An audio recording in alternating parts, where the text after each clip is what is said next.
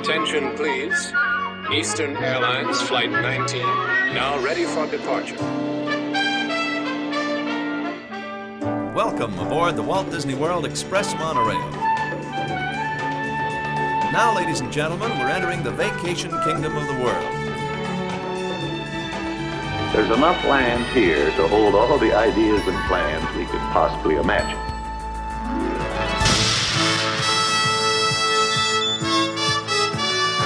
We call it Epcot. Will be our experimental prototype city of tomorrow. Welcome to another episode of the Retro Disney World Podcast, taking you back to the vacation kingdom of the world, the way it was, and the way it is in your memories. All right, welcome to the Retro Disney World Podcast, the official podcast of the Lake Buena Vista Historical Society. This is episode 65, Pleasure Island Part 1, where we'll be taking you back to the early designs and everything behind the scenes that got Pleasure Island on the map at Walt Disney World. I'm your host, Todd McCartney, and sitting in with me, as always this evening as well while we record, Mr. JT Cougar. How you doing tonight, JT? I'm great. I'm ready to get fun with the Funmeister, or maybe not tonight. Maybe that's later. Part 4. We might see him later on a little bit, but yeah. And coming in from Tampa, Florida, Mr. Hal Bowers. How you doing tonight, Hal? Aloha, doing very well, thank you. Excellent. You got some new furniture behind you. I do. We've relocated our home offices now that we have one youngling that has flown the coop. It has opened up a new house, a new room in our house. So now I have taken over the rumpus room and have redecorated. And so all those tiki mugs would be the crazed mugs behind you? Yeah, so I've got to move my tiki mugs into here and some of my artwork, and I'm starting to get some of my Disney art up on the wall that I never had before. So it's really starting to come together. Looks good. Looks good. Thanks. And as always, coming in from Philadelphia, Mr. Brian P. Miles. How you doing tonight, Brian? Greetings and salutations. It's lovely to be here. And when Hal mentioned the home office, all I could think of was those wonderful years when David Letterman would call out the top 10 list from the home office and he would move it to different cities every 6 or 8 months. From our home office in Muncie, Indiana, or something that. It was hilarious. Yeah. One of the best David Letterman skits I remember is somebody wrote into him and asked him, Dave, what happens to the blue cards after you throw them? And this is when he had the model of the city behind him. So he had this skit where Biff Henderson's sitting on a couch and a giant blue card comes in and like impales him on the couch and through the window. On Friday nights, you're talking about, he would do viewer mail every Friday night. And one of my favorite viewer mails ever. This was late 80s, early 90s. And at the time, Ivory Soap would always run advertisements, commercials that talked about how they were 99.44% pure soap. And it's still that. That's still how they sell Ivory Soap.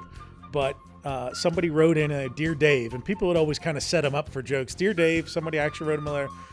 Ivory's soap is 99.44% pure. What's the other 0.66%? And he's like, well, we have a bar here. And he pulls it out and he cuts into it, and it's filled with blueberry pie filling when he opens the bar of soap.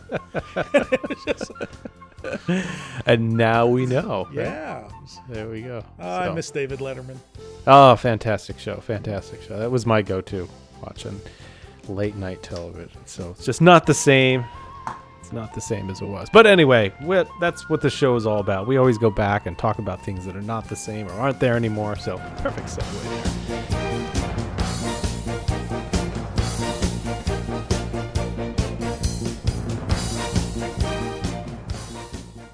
JT, a couple people have written into us, I'm sure. We've the Twitter sphere has been lighting up recently. It's been a busy Facebook month. has been, oh man, we've been getting beeped and bopped all over the place. We got messages coming in, things going in and out. So what do you got coming into us this month, JT?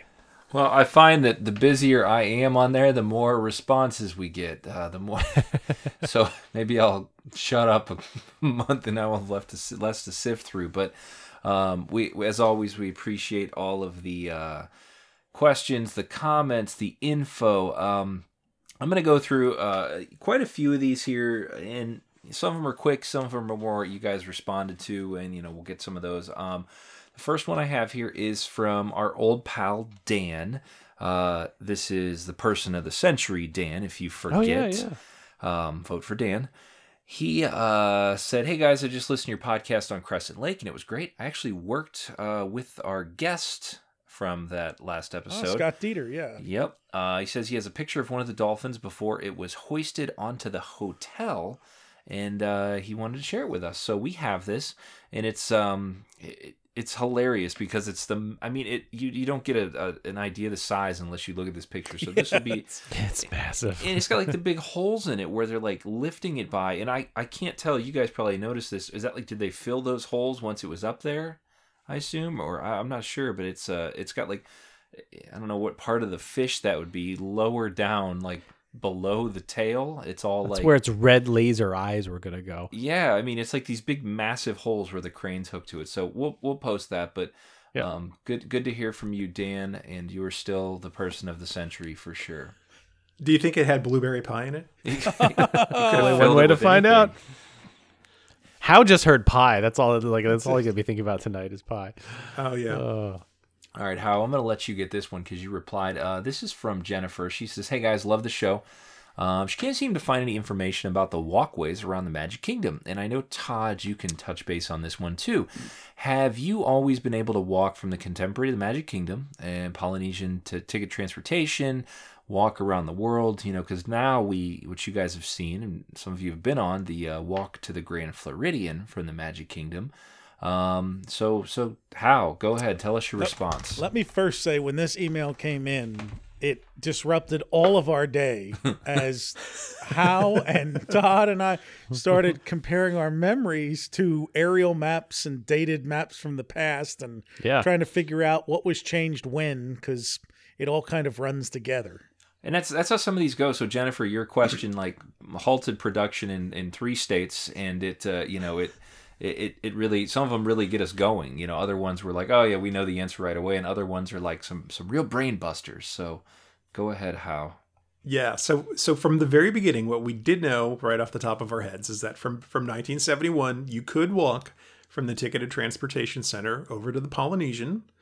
And then, of course, there was nothing past the Polynesian, so it kind of stopped right there. And the western side, well, I don't know if I have my directions right, but the one side of the Polynesian, half the buildings that stand now between the Polynesian and the Ticket and Transportation Center weren't there. Those were all buildings added to the Polynesian in subsequent years.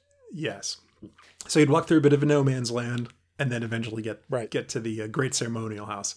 Once the Grand Floridian was added, that walkway was extended at least up to the Grand Floridian, but it stopped right there. There was no way to get over. And even when they did the walk around the world with the tiles that you could buy and put your name on, it still really only went that far. On the Magic Kingdom side, you were not able to walk from the Contemporary to the Magic Kingdom until the area where the buses are was redeveloped, I think, several times up until I think into the 1990s. They finally kind of reconfigured that and opened up a walkway. But what I discovered when I was going there was that you had to have a card that you were actually a guest at the Contemporary in order to walk from the Contemporary to the Magic Kingdom. Security would actually stop you. The same security that was there to keep people from driving into the employee parking lot there would actually stop you and ask for your room cards to prove that you were there. So I guess maybe that way you didn't park at the Contemporary and then walk over to the Magic Kingdom. Now you could walk from the Magic Kingdom back to the Contemporary and nobody would question you. But that was sealed off for guests only. And then at some point, I guess in the 2000s, they opened it up because the last time I happened to be at the Contemporary, I think when we were at a Retro Magic event or something, I walked over and nobody bothered me. On the Magic Kingdom side, and How I just checked, go ahead. I just checked some aerial photography here from 1994, and the pathway was indeed it's a very odd winding pathway, but it was indeed there in 1994. I've just zoomed in into the 1990 view, and that pathway was not there. So you are correct. It's somewhere in the... It's a mid-90s edition. Yeah, So it was that there in sounds about- '94. So it had to be, and I'm seeing construction right now of the bus loop in 1990 where they're expanding that out. So Okay. it must have been That around seems to be 92, 93. Yeah, that seems to be consistent with when I got stopped and frisked. Could this all be tied in too, though, to the bricks, like the buying of the bricks, like they? And yeah, part of it was that because they did have an idea, like they promoted that as if you would be able to walk around the world. entirety of that property. And I thought at the time, like, well, I guess they've always wanted to build a walkway. What a better way than do it than to get a bunch of suckers, I mean good customers, in order to pay for it by buying all the paver bricks. And it also coincides with when the pace of the vacations increased. So as you remember, prior to that, you would wait for your Disney transportation to take you to your Disney theme park, and you would travel at the speed of the day. And then as you got through the 90s and Fast Pass became a thing, and as I talk about the commando type, that, you know, where we've got a stroller with, you know, 4-day supply in case we get stranded in the parks, and 3 changes of clothes, and, you know, you're out the door at 7 a.m. to get into... You know, the park started extending their hours, and everything just started to move at a much faster pace. That obviously created a strain on the boats, the buses, and the monorail. And so all of a sudden making it convenient for people who were at formerly your flagship hotel, but certainly your second most expensive hotel, to be able to just walk the 7 minutes to the park. Made a lot of sense. And it also alleviated the strain on their transportation system, because the only way, back then it was boat and monorail. There was never a bus between the Contemporary and the Magic Kingdom. So, yep. And then in front of the Magic Kingdom, the bricks that they put in kind of went in front. They had bricked up the entire plaza with the purchased bricks, and then a path kind of led in front of the monorail platform, around the front, quite a little bit of a distance, up into where there's kind of like a path where they have a roadway that goes in kind of behind Pirates. And then it just kind of dead ended there. And there were some light posts, so you could kind of walk down there. There were times when you could sort of pick up some of the boat transportation. There was like an overflow docks down that way. But it just kind of dead ended there. So it wasn't really the walk around the world never really went around the world. And I don't even think they bricked that area to the Contemporary. I think it really ended up just being in front of the Magic Kingdom and kind of down that way. Yeah, it was in the front of the Magic Kingdom, and then the TTC walkway, and then part of, and then obviously between the Wedding Pavilion and Polynesian was eventually added on, because those are wedding bricks and other things over there. But yeah, it didn't make it beyond that. I don't know if it ever was going to really go completely around the world. That's the thing. It seemed like the bridge they made now, where the water pageant stored, that little canal. That's I mean, it didn't stop right there, but it went a ways down there, but it was always just like a dead end with some lights and then benches down there, like you could walk down there and sit. If memory serves, they still had not ruled out the Venetian resort. If you remember the Eisner, they revisited that pad between the Ticket and Transportation Center and the Contemporary. Oh, right. Building, twice. At some time around the 90s when they were looking at when they were doing all this other work around the Traverse and things. So I think at some point in their plans it may make total sense to have a footbridge and other things to take you between these various resorts, because there's going to be a whole other resort between the Ticket and Transportation Center and the Contemporary that never got built. The only thing I'll mention, there was a bench at the end of the walkway, so you could go down all the way to the end, which was about halfway, I think, to the lagoon where the electrical water pageant pulls out. And so the pathway went about halfway, and there was a little bench at the end that you could walk down there if you wanted to have a private conversation or a quiet moment. And there was a little beach dug out there close to that side, which they used for photo ops on occasion.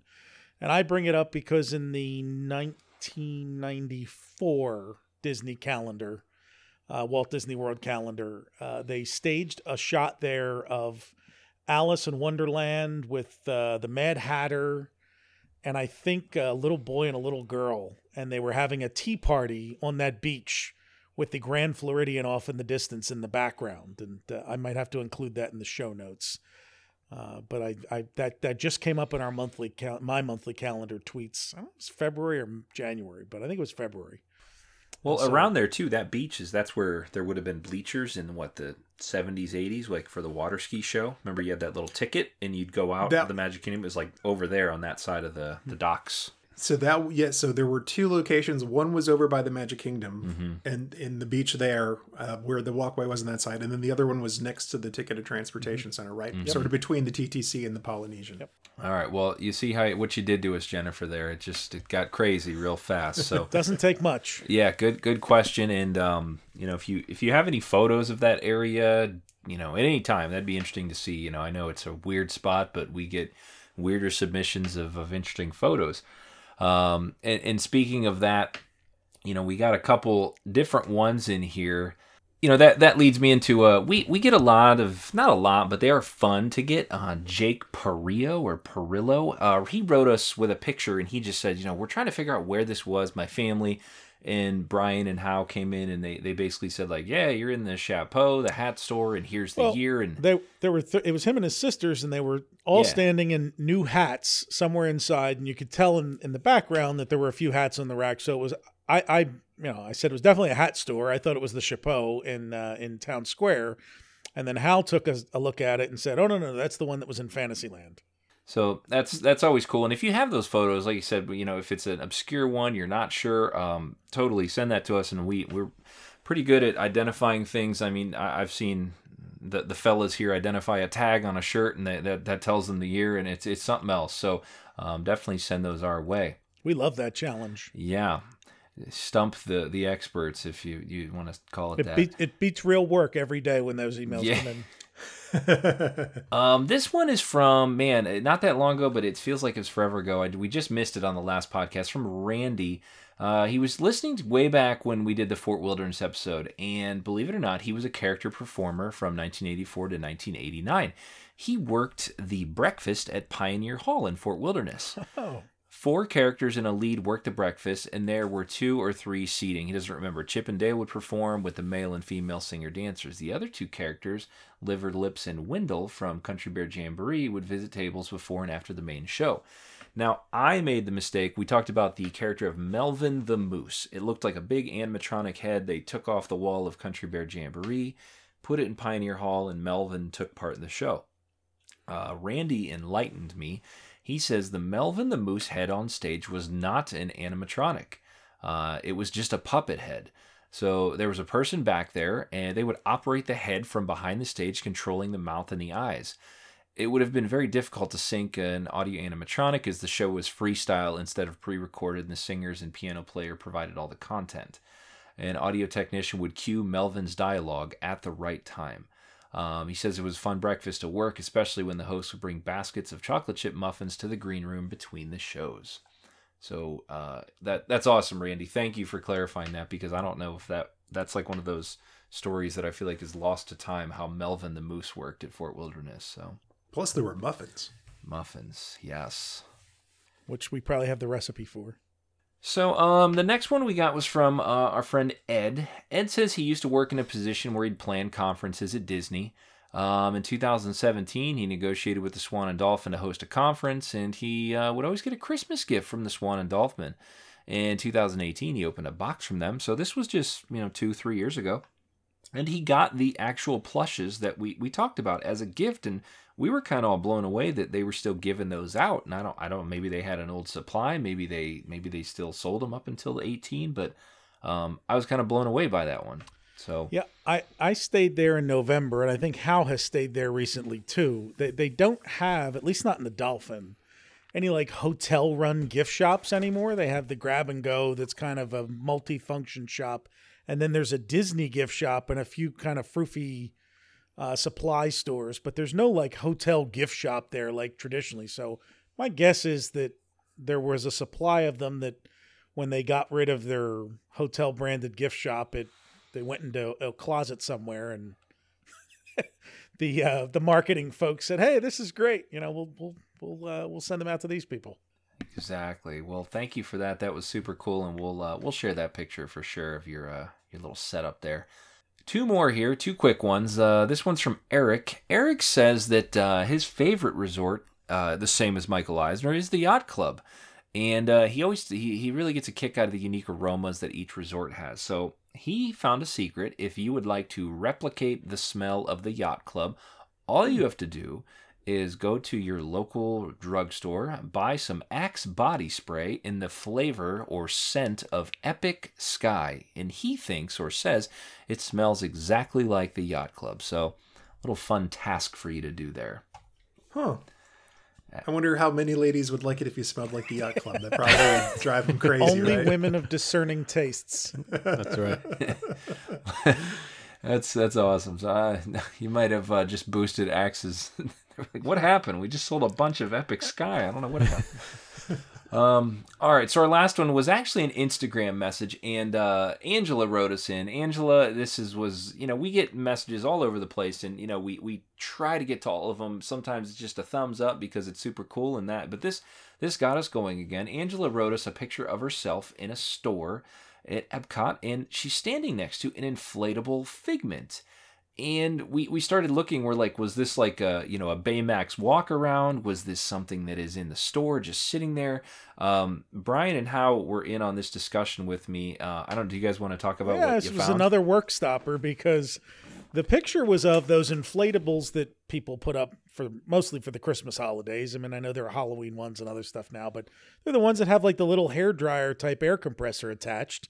And, the display inflates with a light inside of it to be a blow up Santa or whatever, and they've become dimly lighted. Yeah, they've become more elaborate over the years, but it's about what, 6 foot tall? Would you say? Yeah, about. And this one it's a very good representation of Figment, and so I saw it and I said, guys, what is this? Like, does anybody remember this thing? Because it was clearly a one-off. It wasn't something they sold because we would have known more about it. And Hal remembered seeing it somewhere online in the last couple of years, a fuller representation. And then we found, we'll have to link to it, but another Disney site where a guy had a screen grab of video showing it inflating from the little suitcase. So this led me down to a rabbit hole of, well, when did those inflatables get invented? We tracked it down to a German company. In 1986, they invented the inflatable lawn ornament. And JT and I both had a memory that they really didn't take off here in sales until the 2000s, which is accurate. It was backed up by an article written on the history of the company. Although I remember them around here earlier than that on lawns, but they just hadn't become like a big thing. In fact, we used to make fun of the people who would decorate their houses for Christmas with those inflatables because it was like you were cheating. You took you 5 minutes to decorate your house for Christmas. You put 3 of those inflatables on the lawn. And then during the day, it looks like a plane crash happening in your yard. Yes, so that's my impression of a ornament deflated. Yeah, but Disney was crazy for inflatables in the 90s, especially. That's when we saw. I think the first large scale inflatable I ever saw was in Mickey's Starland.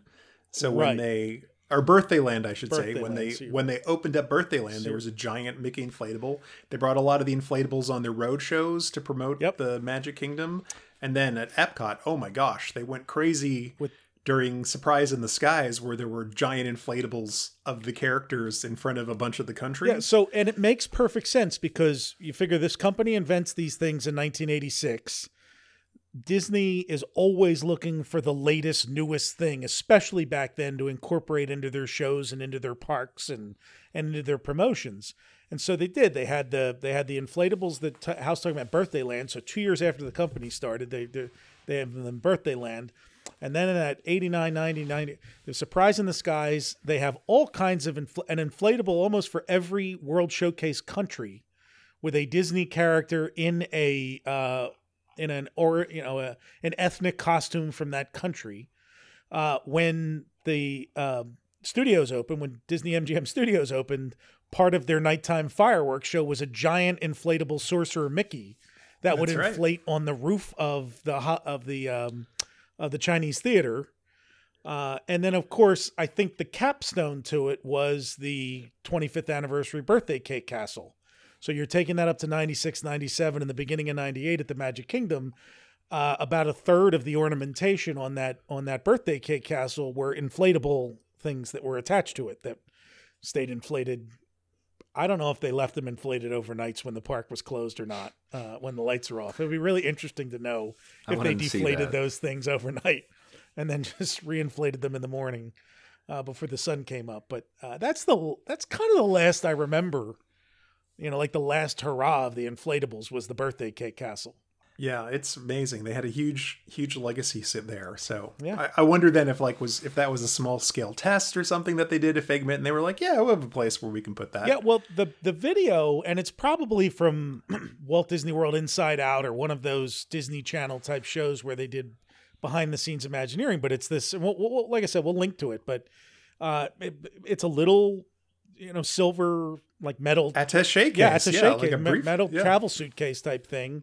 That someone would carry photographic equipment or something, and then you pop the top off, plug it in, and Figment inflates and sits on the so the suitcase housing hides the air compressor that inflates it. But I mean, I was looking at it saying, boy, this would be great. Like, I wonder where this thing is, and it's in some Imagineer's basement now. Like that's where it is. Like, I'm sure it disappeared when they pulled it off stage, but. Oh, it's awesome. It's like, I love the briefcase. It's like you could walk around with that and it either looks like plutonium from your corner drugstore or, one of those things from like the Sharper Image catalog. I really hope, I know some of the folks from D23 that do events listen to it, like find it in the archives if it's there, because that is something you should absolutely bring to one of your next Destination D events. Yeah, it's very well colored. It's, got the wings, a long tail. I mean, it's neat. Hands are up, like for some reason, like stay back, this whole thing. But very cool to see an actual real life photo of it. And what store was that in, her photo? How?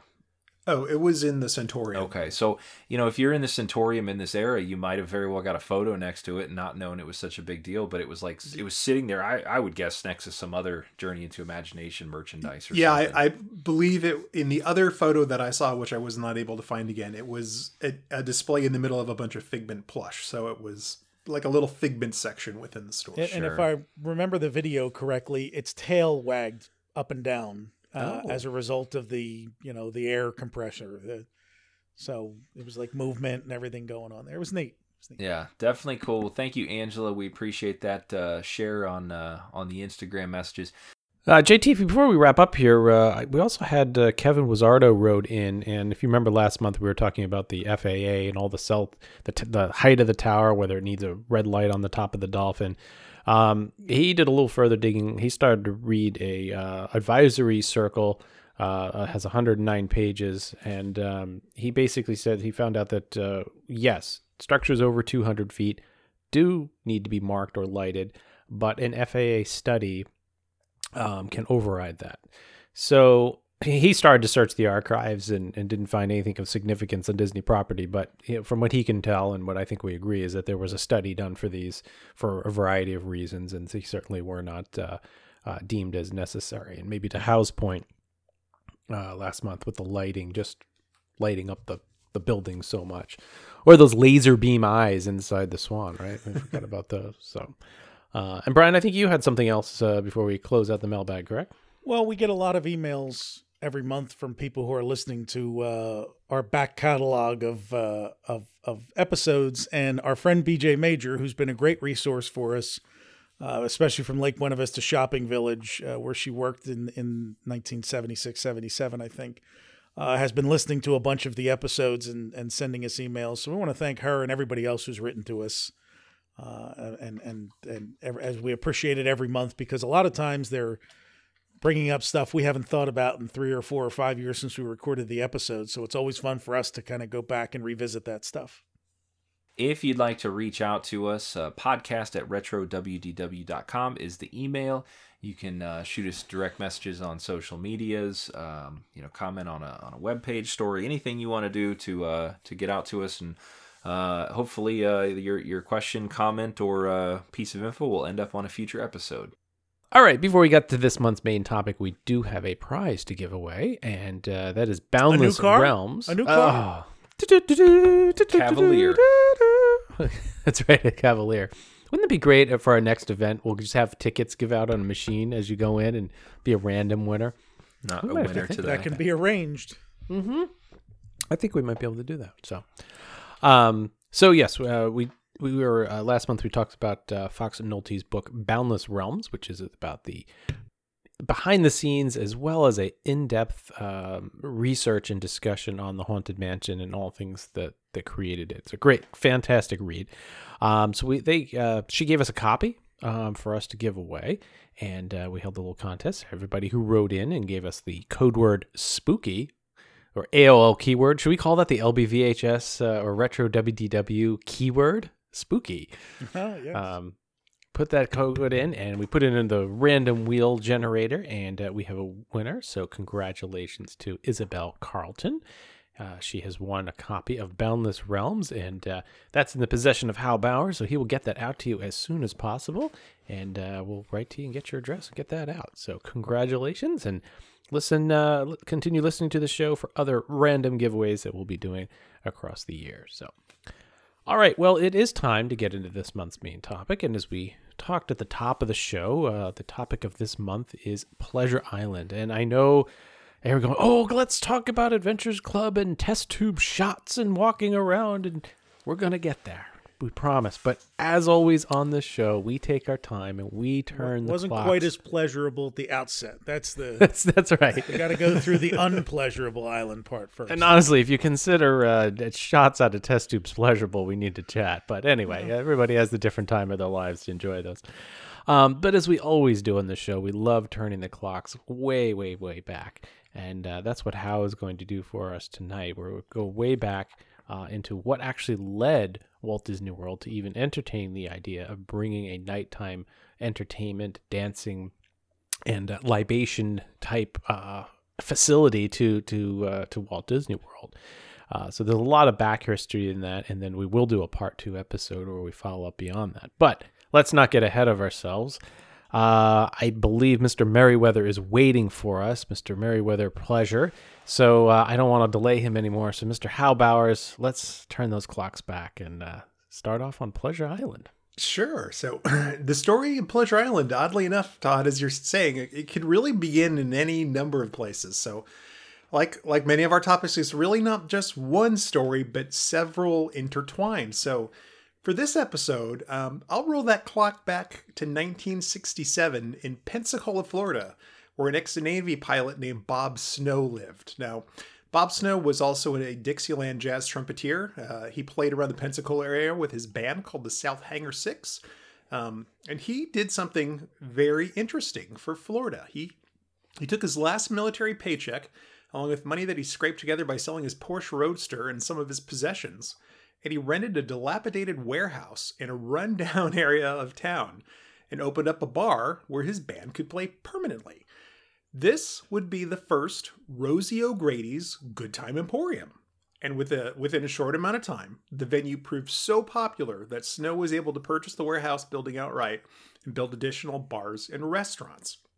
So, jazz, good time, Pensacola, how does that get us to Florida? Well, how does this get us to Orlando? So he was actually a pilot, and he still flew. So after being diverted to Orlando, on his way back from a business trip and skywriting lessons, so the skywriters in Orlando actually started as part of Rosie O'Grady's, Snow met up with a pilot buddy and a fellow Dixieland jazz aficionado, and this gentleman suggested that he open up a new Rosie O'Grady's in Central Florida. So on the way back to the airport after meeting up with his friend, Snow took a detour into downtown Orlando, and he discovered the long-neglected Church Street Railroad Station corridor. So back in Orlando history, as it was in many cities, there was bustling activity around, the railroad downtown and the big stop there. And then over time, that area became abandoned and just, sort of rotted away. So he thought that would be a good place to replicate his success in Pensacola. So he took, even though Rosio's was doing fine. He actually ended up taking a mail delivery job that would allow him to travel from Pensacola to Orlando each day. He worked his business meetings in the morning, and eventually he struck a deal to rent the former Orlando Hotel and Slemons department store buildings for $250 a month.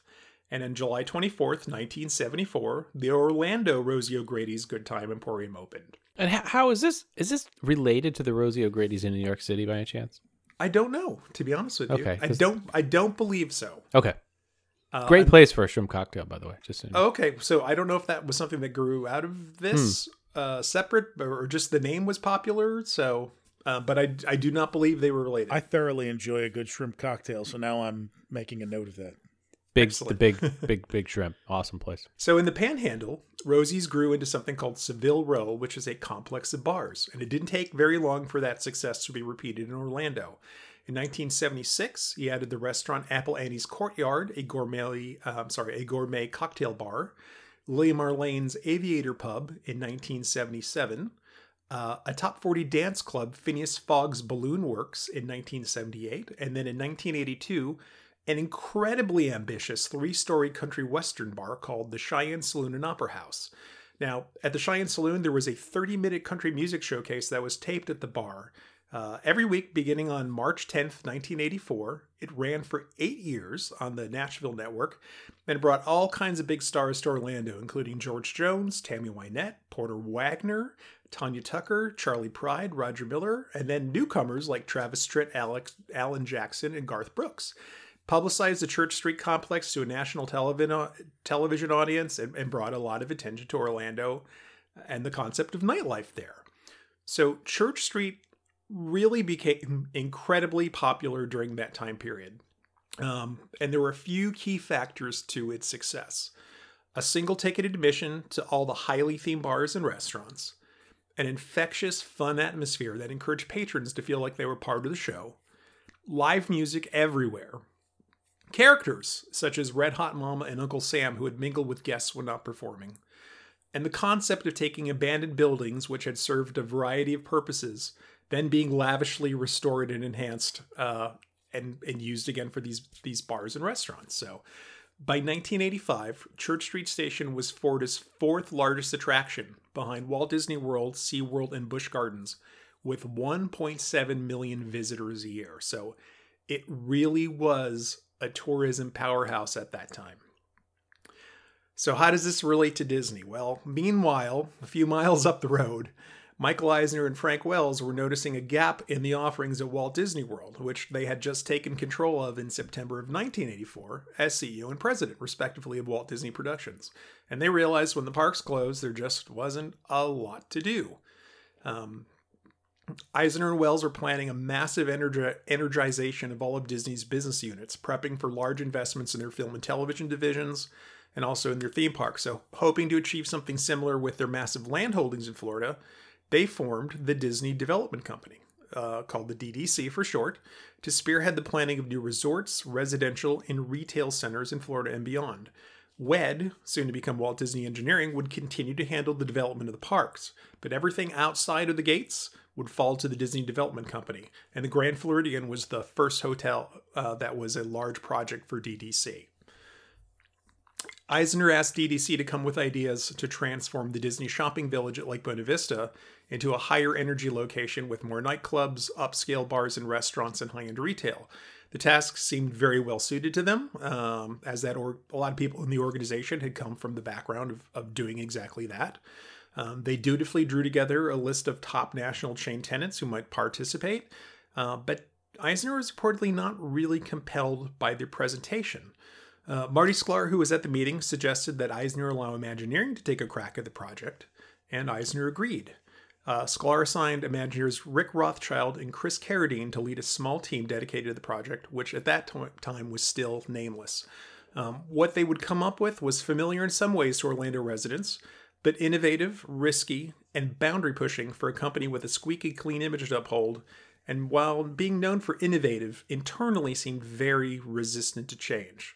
So we'll take a deep dive into the development of Pleasure Island and the clubs in a later episode, but for this episode, we're going to keep it at a very high level. Chris Carradine was an architect.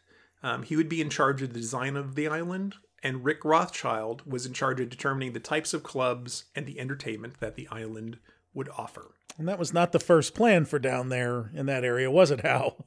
No, it was not. In fact, it's funny, Brian, because they said they kind of eyed this property that was north of the existing shopping center, and they thought, instead of just, redoing the shopping center that was there, what if we added on? There seems to be this land that's unoccupied, but what was supposed to be there before, Brian? Well, so the shopping village, remember, opened 1975, and then the Empress Lily opened in 1977.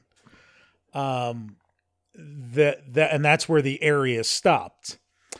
Originally, Dick Nunis, when he was president of the resort and Disney Parks and Attractions, his idea was that beyond the Empress Lily, that riverboat would be the beginning of a New Orleans themed area, a Bayou New Orleans themed area that would be shopping and dining and nightclubs and borrowing a bit from Bourbon Street and a bit from the New Orleans architecture altogether, that French and Creole inspired architecture and the low slung buildings and that ultimately didn't happen for a couple of reasons. I mean, 1977 is a good time frame for opening the Empress Lily. The economy got really bad. It was never great in the mid 70s, but by the late 70s, by the end of the Carter years, stagflation was a thing that it was really, really bad. And the first couple of years of the Reagan administration, so you're going from like 77, 78 into like 1983. And that's the end of the Ron Miller era, when Michael Eisner comes in 1984, when the economy starts to improve. So really there was no money to sit there and develop that area. So the plans kind of fell by the wayside. They were drawn out though. I mean, they did have sketches for what they wanted to do, and pieces of that survived up the river there when they developed beyond the old Key West resort. They developed Dixie Landings and Port Orleans, and that was all kind of based off of what originally was the Nunis plan for the expansion of the shopping village to the New Orleans area. Yeah, it looks like but from the plans, it looked like it actually would have been really nice. I mean, how many times have we looked, whether it's there or what's the western one they were going to put by River Country? Buffalo Junction. Buffalo Junction. I always want to say Petticoat Junction. It's Buffalo Junction. I mean, every time we look at those things, we're like, oh man, we wish they built those. Yeah, crazy.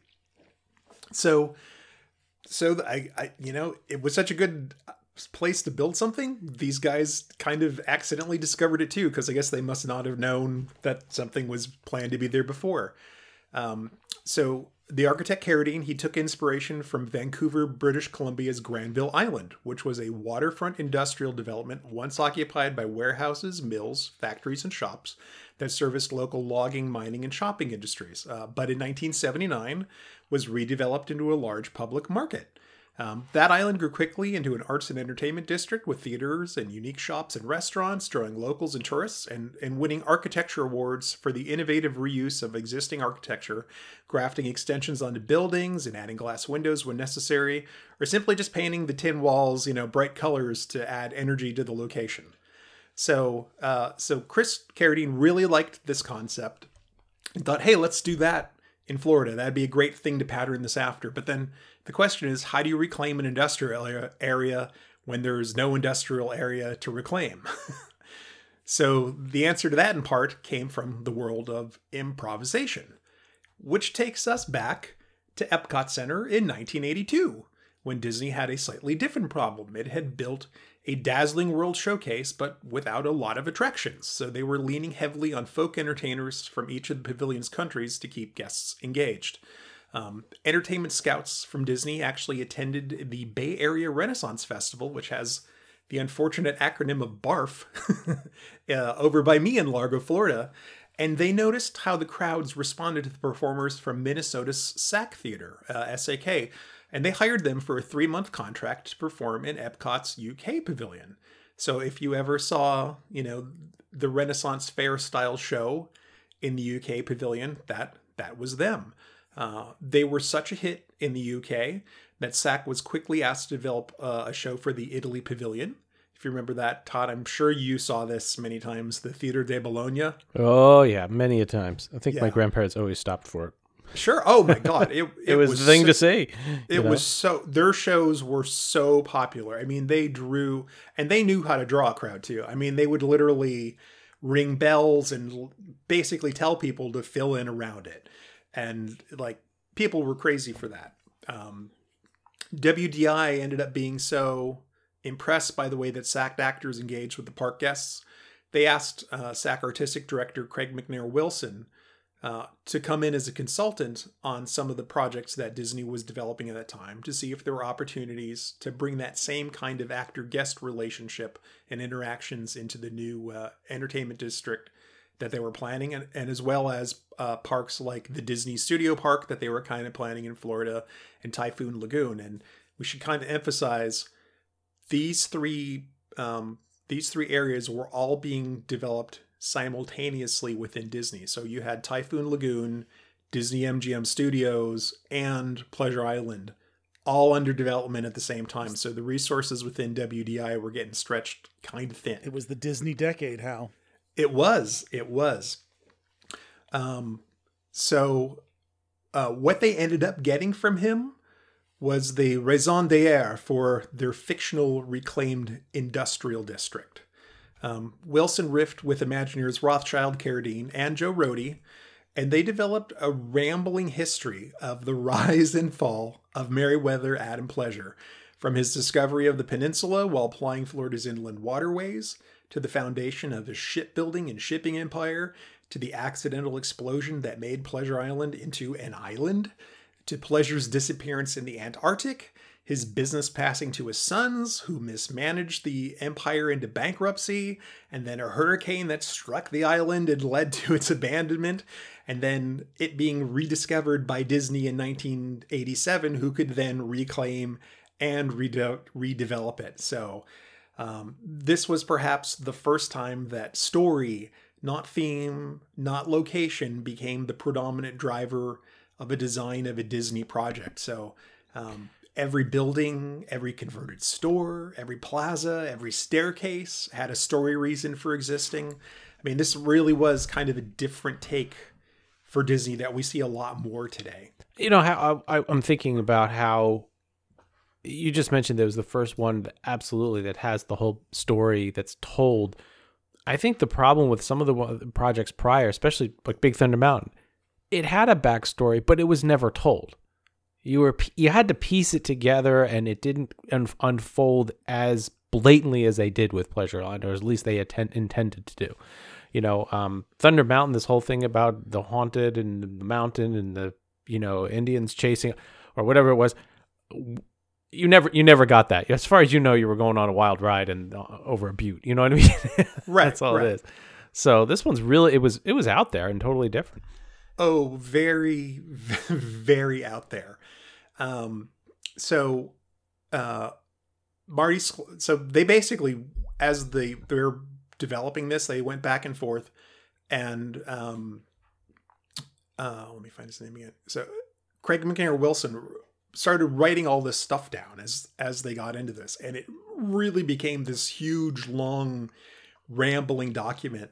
And then finally Marty Sklar was like, look, hey, take this, rewrite this into a condensed form, you know, make it fun, make it pithy. And he eventually turned this into, I think it was a 9-page, like, typed document called The Final Ultimate Semi-Official History of Pleasure Island.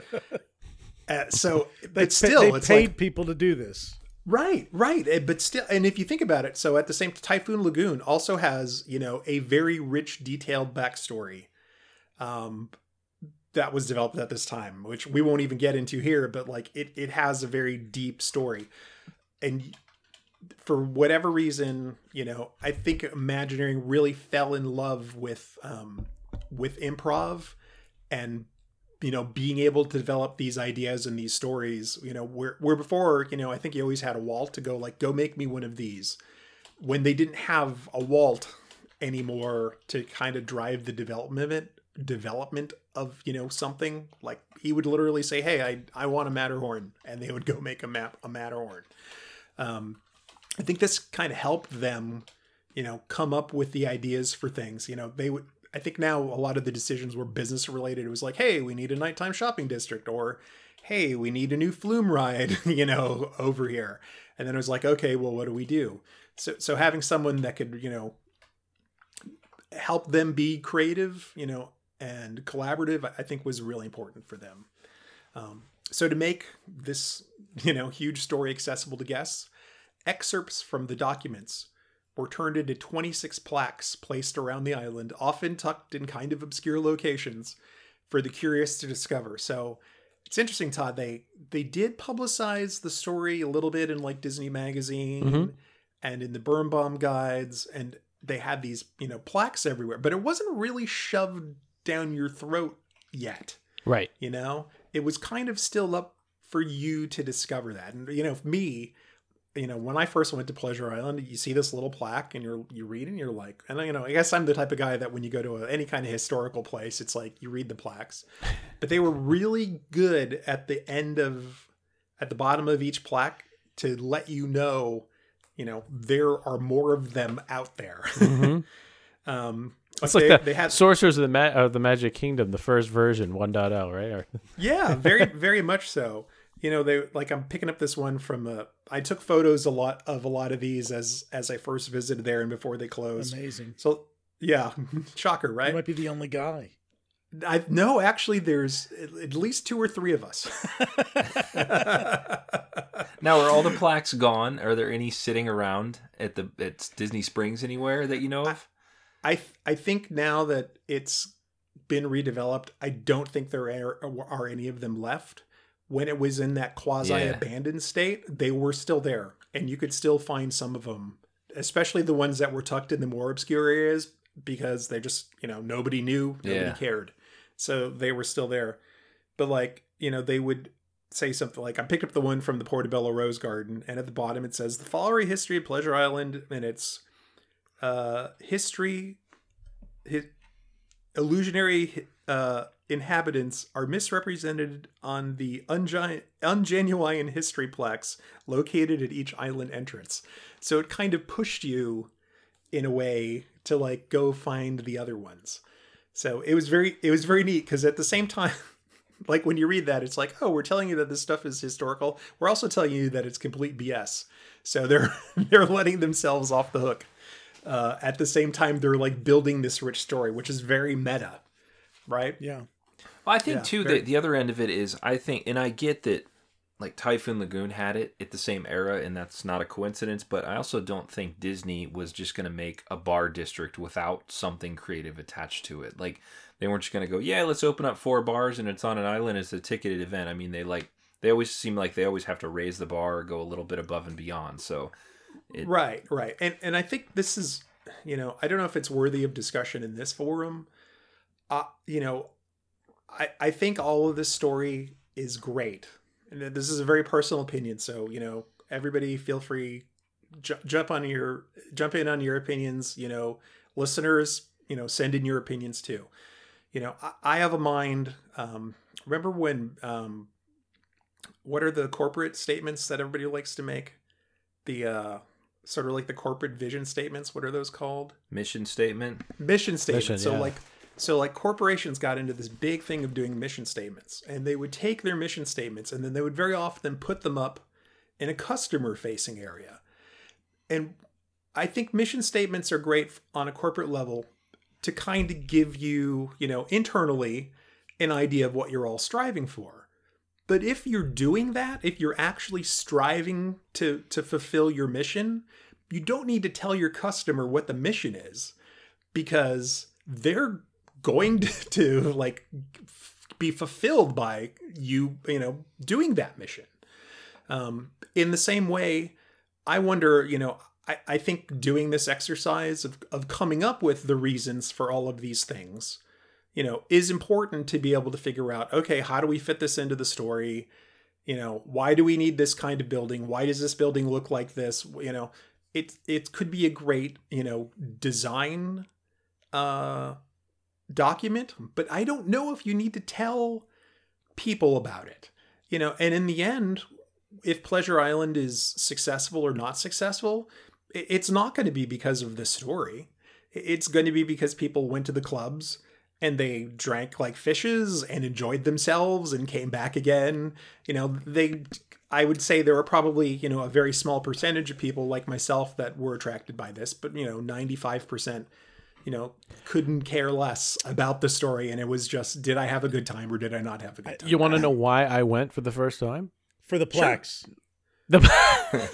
I couldn't wait. I'm always one on the family vacation. He's going to tick them off a checklist. Oh, I always stop the car and look at those plaques on the side of the road. But no, it's so in college, before I had gone to Pleasure Island for the first time, my roommate, sophomore or junior year, I forget, he had this plush frog that he brought into the room. And I said, Steve, where'd you get that? He goes, oh, this frog, his name is Lenny.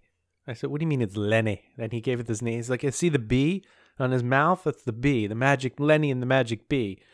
And I'm like, okay, I don't know where this is going, right? I need a new roommate. That's where that's going. No, he was the best roommate. He was all right, great. good. We still keep in touch. So he says, Lenny and the magic bee. And so he proceeds to tell me the story. And he and his brothers and some friends were down at Pleasure Island playing the Whack-A-Frog game where, where you pay the money and you whack the frog and it goes into. Well, they won. And they carried around Lenny through Pleasure Island that night.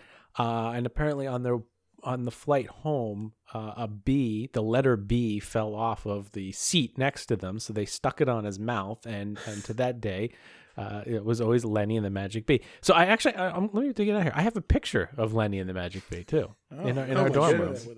So anyway, the reason I'm telling you this is that how it goes back to somebody telling me about it, and that's why we wanted to go there. Not, we said yes, we'll play the leapfrog game, but it was a word of mouth thing. It wasn't like, oh, I want to go discover this story, because that didn't carry over. As far as we're concerned, we were going to have fun. So, right, absolutely. Well, Todd, I think you have the Burn Bombs guide from the preview one, right? From Correct. Before it opened. Yep. Would you do me the honor of reading what Burn Bomb had to say about the island to sort of set the stage for our second half here? Absolutely. Hold on, you gotta get you Lenny. I'll say while he's digging that up, I wasn't of age, but it was always intriguing to me. Like, it was somewhere at Disney I couldn't go. I wasn't allowed to go, but you'd see it. You could see, the big buildings from over there. You're like, what is going on there? That's in, at that age, 10, 12 years old, you had no idea what was going on there really, drinking and that, but it was like, I really want to go check that out. But, we never really went over there because it was like, that's where people go at night to, go have parties and stuff like that. That was it. And I didn't know the theming, but I saw Jessica Rabbit and I saw the signs. It looked like a lot of fun. It looked cool. Oh, and the spotlights. Do you remember the spotlights that would light up the sky there? Yeah, and it was always on the Disney TV. It's New Year's every night, and as a kid, New Year's is a lot of fun. We have I can do that every night. I'm there. It just sounded really cool. Like, I was like, wow, as a kid, that was great. As a preteen. Yeah. And what is amazing is, like, it did not open with that. Right. that did not exist. We need to keep people here for the first months that Pleasure Island was open. I think part of ahead of Todd reading what is essentially a PR release, I think that it's part of that critical era where they were a golden organization, where it seemed like everything they were touching was turning to gold.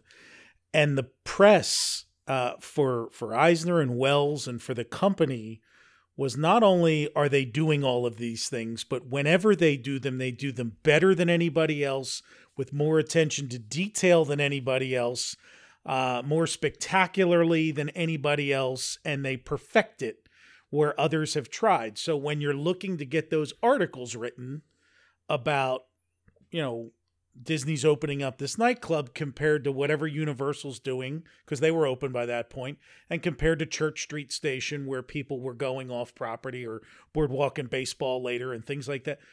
Anytime Disney wanted those, I feel like Imagineering and the leadership leaned into that when they started getting into these. We'll write a 9-page document about the history of these buildings that literally no one has any history with. And no one cares, but we're going to do it anyway to show our attention to detail, so that when the national press is writing all their articles on us opening up this nightclub area, there's 3 paragraphs on the lengths that Disney went to make it exceptional beyond compare. And that's really why I think they did those things. Not because anybody cares when they walk into New Fantasyland that the glass in the windows was imported from Germany. This is a true story, by the way. Like, that's a thing they actually did. They went and got these like special glass made for the windows on Belle's Castle. Nobody cares. I mean, nobody's walking. But they want to be able, when they give that interview, to tell you that, hey, look what we've done. So what did they do? Or this is what they were going to do, right, Hal? Yes. All right. So settle in here. We'll read the few paragraphs here. Beside the Empress Lily at the Disney Village Marketplace, a new island has been formed in the Buena Vista Lagoon. Here, visitors will find the remnants of a 19th century shipbuilding empire, including the once lavish residence of its former owner, Pittsburgh entrepreneur Meriwether Adam Pleasure. Natives of these parts say the place went to ruin during the 1950s when Disney Imagineers came to its rescue, restoring the 6-acre waterfront as an attraction devoted to nighttime diversions. Visitors can enjoy a variety of nightlife activities, dancing, hot jazz, cool comedy. The multi-million-dollar complex caters to adults and older children with 6 themed nightclubs, imaginative shops, and food outlets, all set in a lively atmosphere of street performances, fireworks displays, and water shows. Old Meriwether Adam would have hardly recognized his former haunts. There's the Adventurers Club, an eerie place of gypsies and ghosts, where a certain Miss Zenobia tells the tales and fortunes to those at the Illusions Bar. Masks and shrunken heads festoon the walls, and organ plays by itself in the library salon. If the Adventurers atmosphere sounds too tame, visitors can head to the Zephyr Rock and Roller Dome, a lounge and dance floor circled by a roller skating rink. At Mannequins, the dance floor revolves. What remains still are platforms on which the mannequin fashion figures are set. If dancing like Dervish is not your thing, live entertainment options include the Comedy Warehouse and Neon Armadillo. For kids, there's a non-alcoholic diversion, Videopolis Dance Club, a high-tech video nightclub featuring rock videos and resounding stereo. Guests who have been to Disneyland will recognize this spot. Eating is a mainly splendid affair on Pleasure Island. The Fireworks Factory serves authentic American barbecue, family style. The Zephyr Grill serves custom burgers. Foods from around the world are featured at Meriwether's Food Fair. Sweet Surrender takes care of folks in need of a banana split fix. And at Mr. Pleasure's former residence, the Portobello Yacht Club, now restored to its grandeur, the whole family can enjoy offerings of northern Italian dishes and fresh seafood. Pleasure Island's restaurants and shops are open during operative Disney Market Village Place hours. Nightclubs open early in the evening and don't close until early morning. And it's slated that it's opening during the summer of 1989. Yeah. So what year was that one from? This is the 1989 Birnbaum. So this was probably written in 88 at some point. Yeah. So, I mean, what's amazing there is like some of that stuff did not happen. No. Like there it is that close to opening, and like some of the things that you mentioned just didn't end up making it. So let's take a quick tour of the opening day clubs, shops, and restaurants, and then I'll give you a brief glimpse of the stories behind them. Anybody who's not 21 or older has to turn the podcast off now, right? Yeah. So actually, it depends on what time they're listening to this. If it's in the morning, it's okay. But if it's after 7 p.m., they do have to leave the room. It's a hard ticket. So event. actually, Brian, you let me segue into something then. So when the island first opened, it was intended to be something that was accessible to families. There were a few of the clubs that were strictly 21 and over, mainly Mannequins. But really, the rest of the clubs on the island were intended to be, they were accessible for families with kids too. That really isn't what the public wanted, which is why it ended up changing relatively quickly. But kids were able to be there on opening day. I can tell you, Mom and Dad's date night out on the one night on vacation, they get to go away with Grandma and Grandpa are watching kids. They don't want to bring the kids with them to Pleasure. No. And no kid wants to go to a comedy bar or adventurers club. That is really that part of that line, that Disney had a trot here of, what does it mean to be having a nightclub? It's a very, again, we know the Magic Kingdom and, it's a very family oriented trip. So where is that line of what you can say and what you cannot say? Well, and it's kind of new territory for them, isn't it? Oh, absolutely. It's the first time they're designing something without necessarily intending some of it for families. Well, what was the closest thing prior? I mean, to this, Saltwater Express playing some music in a lounge. I mean, there really is nothing else, right? I mean, look at World Showcase too, and that was like the first alcohol really in a Disney theme park. Yeah, but see, Beer Garden, all those shows, they were still open to. They were still family and they closed oriented. at 9. It was done. Right. Like you had Top of the World. I mean, but kids would still get up and dance. I mean, Joy to the World wasn't controversial. That was played on a loop up there. So, and I forget when we talked about Top of the World in our restaurant episode. I feel like there was an age restriction in the Top of the World show, maybe like a later one or something, but I could be wrong about it. I know the New Year's Eve stuff there always was actually I know for one of our listeners wrote a little. I don't know if they were writing us or they're just talking about it on Twitter, but she was a young lady. And she remembers attending, I can't remember who the person was, but she remembers seeing like a singer and a comedian.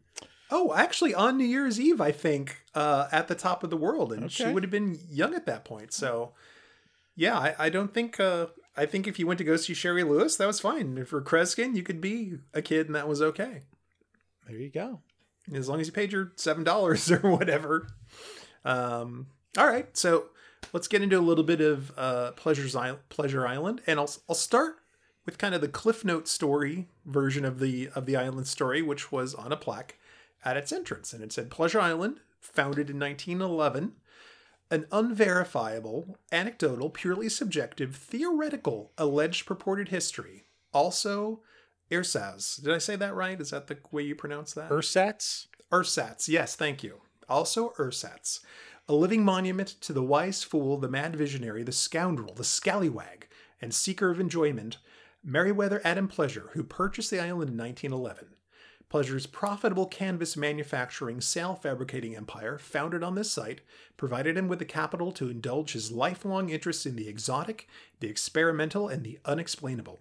Known as the Grand Fundmeister, Pleasure disappeared during his 1941 circumnavigation of the Antarctic. His sons, Henry and Stuart, took over the island in Pleasure Enterprises. Their mismanagement led to bankruptcy in 1955. Hurricane Connie hit that same year, and Pleasure Island was abandoned. In 1987, archaeologists uncovered the site and its remains, and a large-scale reclamation project was begun. In 1989, the new Pleasure Island was reopened and dedicated to the legacy of Meriwether Adam Pleasure. Fun for all, and all for fun. So, Can you imagine? It's a lot to read. Now, is that before you go in or right after? I mean, that's before you've had a drink. Fortunately, hold up. I got to read this. Let's just be glad his name was Pleasure. If it was like Gloom or something, this would be terrible. Totally different. Totally different island. Totally different. So can you? And of course, one of the funny things about Pleasure Island is that was actually in Pinocchio. Yeah, I was going to mention that earlier. Yeah, it was Pleasure Island. Was the little boy, the cigar smoking guys were. Yeah. They would send the boys there and then turn them into donkeys later on. So that was always a fun thing of like, why would they name it that? But I don't know. Maybe we'll get to talk to someone that will explain that to us, because that always seemed like a. And I also like the word pleasure. It just connotates some odd things too. I was fine with the name. Well, I mean, I don't know. I don't feel that it rings as family friendly or this place I don't know. It's just me. Well, this is what I will say, Todd. There's a plaque for that, Todd. Yeah. Okay, I'll read it. It's why. Because we haven't had a chance to, talk to the folks and confirm these stories. I'm going to go back to Rosie O'Grady's. Rosie O'Grady's wasn't just Rosie O'Grady's. It was Rosie O'Grady's Good Time Emporium. So when you saw the name, it was somewhat, even though you didn't know who wrote, you saw the good time part of it, and it was very evocative, like, you're going to have fun when you come here. And so I think they were looking for something in the name that did the same thing. I don't know what this place is, but it looks like I'm supposed to have fun here because I see the word pleasure right there in the name. We're going to make it really clear to you. Right. Exactly. It is. And to an extent, you have to telegraph this is another like side trip. So like, this is another thing where I think Disney has kind of shot itself in the foot over the course of time, and particularly in this, in this location. We talk about the weenie and all these things that Disney got very good at learning to draw you into things. One of the problems that still happens, I think, within, the remnants of Pleasure Island today in downtown Disney, because they are going for this idea of a reclaimed area that has changed over time, unless you telegraph very good, like what is on the inside of the building, like there are some people that, yes, they read all the guidebooks and they know exactly what something is. They read the burn bombs before they come in, but there are an awful lot of people that just show up someplace and walk around. And if your building doesn't look like the thing that's inside of it, it's not very attractive and it's very confusing, and you're not going to get a lot of business, and that's one of the problems that Pleasure Island, I think, in some ways had, and why they tried to solve it with the name. Like if you walk by, today at downtown Disney, or what do they call it? Disney Springs. Today at Disney Springs. So you go to Disney Springs, there is like a restaurant, an Italian restaurant that is built into something that looks like Enzo's Hideaway. An airport terminal, and you don't know, like, that looks like an airport terminal. Right. It doesn't scream, I'm an Italian restaurant. That whole little area is confusing, I think, still, even with the names. Like, there's the Enzo's and Enzo's Hideaway and that. So I think that if it looks like an abandoned building, like a Pleasure Island was supposed to look like, kind of like the normal human instinct isn't to walk into that abandoned building. Like, you're just not, hey, that looks like a place to party. It's just like, I don't know what's in there. What's that one that has the neon lights on it? I'm going to go to that one. Exactly. So, this was a problem that we saw in the past with the Timekeeper at the Magic Kingdom. It's like, you saw this thing that said Metropolis Science Center, and there was a sign kind of stuffed in the back that said Timekeeper, but like, you don't know. You thought it was just a walking store by or something. And that's why they end up there. That's where you're right, going. and that's why they end exactly. So you see, like the rocket jets. It's like there are rocket jets there. Well, I don't want to go to a science center. I want to do a ride. Right, and they end up having to put like a placard outside and a cast member. That's right. Cast member waving people in. Right, it tries to explain what it is. So, this is a real factor that you have to overcome, as a designer of entertainment spaces, is like, how do you let people know, what's on the inside of the building while they're looking at the outside? It was like, I think that's. Go ahead, Todd. I was gonna say, I think that's an interesting challenge alone as you're talking about it, Hal. But when you're trying to convey the story that these buildings were doing something else and then have been converted into what you're here for, right? That makes it even harder, because you then have to take a factory facade and say that something is cool and going on inside here. Now, I will say we've referenced this place before. One place in particular that did that really, really well was down in Baltimore when the power, what was it called? The power plant. The power Six plant or whatever. Power plant. Six Flags. When that opened, the building was cool, but the way the sign was, it lured you in, right? You knew that something different was going on there. It wasn't just a standard brick building. So I'm just trying, now in this sense, they built the buildings to look like something and then had to adapt them. So they had the complete control to bring it in, but it's not easy. It is very difficult. And again, a lot of the time we're talking about them walking a fine line. And so, I think we can judge, perhaps looking back, whether some places were more successful than others. And in fact, we did see things like the Adventurers Club, when it opened, had a very normal facade with a very tiny sign that said the Adventurers Club. And within a very short amount of time, suddenly there was like a piece of an airplane part and, skulls on flaming spears and pieces of a mummy and things placed outside of the Adventurers Club, which telegraphed more of what was on the inside. So there was an effort to do some redevelopment and some reimagining very quickly, because it wasn't really doing the job it was supposed to. They had the theme too of like, I always look at things now, it's like almost, I feel like every Disneyland that's made from this era on is it's intentionally distressed so they can do less maintenance. The more distressed it gets, worn down, the better it looks. And that's kind of how this place plays in my brain, is like, it was once this, well, now we're going to convert it from an abandoned factory. Well, yeah, why is that so gross and dirty? Well, it's an abandoned factory. That's very simple. But I mean, you go through Star Wars land everywhere. It all looks old. Well, I was going to say, look at everything that they've done, including Storybook Circus has fake rust. Look at Batuu, same thing. That has been the theme here for a while now. The entire animal kingdom. Easy kingdom maintenance. It's right. It's rusting. Cracked cement is fine. So I think that if you really look at Epcot and Magic Kingdom as just these pink pathway places, right? There's very few spots that draw you into that transportation to a different land. But I think we're on a tangent, but we always do. No, it's like it's a great one. But Pleasure Island is like that. We're going with this, like, you're supposed to go in and wander and read the placards and wander into a place and follow the story. I thought I was supposed to just get a drink. That's the thing. That's what that's what it became. Like, I think we're going deep, but I think they almost took it a smidge too far. Well, it begs the question: could they have done something differently during the day too? Because it was just shuttered during the day, which we'll talk about, I'm sure, more in part 2. But could those places have been turned into different types of entertainment complexes? Not like a Dave & Buster's, but I'm saying something that could go on during the day to entertain and give that exploratory feel to the area and interactivity and things like that. And that never materialized. It really was just the place to go later on when the shops were open, but that was but that was really there was a handful of them. After you just walk, what's here? That's a club. That's closed. The doors are closed. The doors are closed. Look, little confetti from last night. Okay, moving along. Nothing to see here.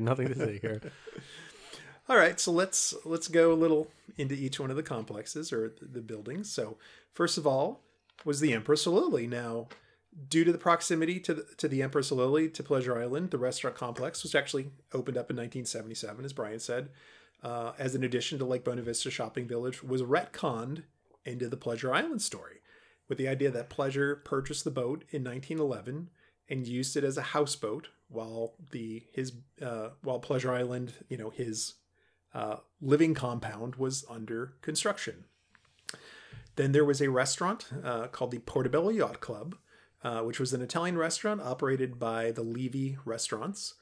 That was supposed to be the former home of the Pleasures, who had occupied it for 20 years. Now, the restaurant was on the boundary of the property, so that meant that it was actually accessible without having a ticket to Pleasure Island. So it became another eatery that you could visit while you were there. And I never got a chance to eat there, but Brian, I understand that one of your relatives did. My sister and her family ate there. I remember when we took her kids for the first time. I must have come down on a separate flight or something and met up with them later, but they had gotten there early and gone to, at that time was Downtown Disney. And she's like, oh, we had dinner at the Portobello Yacht Club, and it was really good. And it was very weird back then for somebody to go someplace I'd never been. Because on all those trips, you get to a point where you've pretty much eaten in most every place except places you don't want to eat in when you go enough. And but she had good things to say about her meal there. She enjoyed it. It was typical Italian, higher end, medium to higher end Italian cuisine. Right. I'm looking at one of the menus now. So they had things like, all kinds of different pizzas for an appetizers. Of course, calamari, shrimp with prosciutto, lobster salads, filet mignon, so steaks as a main course, but also rack of lamb, some seafood, so grouper chicken. So really just kind of a pretty wide swath of things. A continental restaurant with kind of an Italian theming, I would say. Sure. Lobster ravioli and, spaghetti, a good wine selection, of course. And what I just found out from one of our listeners, this is really interesting. So this is from WDW Manimal, who is Alan Bowers, our buddy Alan Bowers. Another Bowers, not related. Yes. Only in your heart. Only in your heart. Yes, that's right. We are spiritually related. He told me. He sent me a piece of a book about Jim Henson's life, and actually the deal to sell the Muppets to Disney was actually brokered at the Portobello Yacht Club. in 1990. Well, then there should have been a plaque out front that said that. Should have been a plaque out front. For sure. So that's Portobello Club. Next to that was another restaurant called the Fireworks Factory, also run by the Levy Restaurant Corporation, focusing on barbecue, as Todd mentioned. And this was supposedly built from the remains of Pleasure's fireworks factory and laboratory, which was partially destroyed in 1927 when a spark from Pleasure's pipe set off the fireworks that were stored there. And what's interesting is that the interior design of the restaurant actually supported that story. So there were all these kind of like half brick walls where like the tops were blown away or sections were taken out of it. And then they would have things like strings of rockets, like hanging downs and firework label styled posters. We should probably add into this is the start of the themed restaurant fad era too, right? Your Rainforest cafes. I mean, Hard Rock was already going. Hard Rock, Rainforest. Hard Rock was really the original. Yeah, you had but Rainforest and Planet Hollywood, All-Star Cafe. Right. Then you got T-Rex. There was a couple other ones in there that David Copperfield's Magic Underground. There were a few others that went belly up or only had a few locations. But that was a big thing, was creating these. There were a number out there that were trying to do the steaming, and they were doing even a more complex story.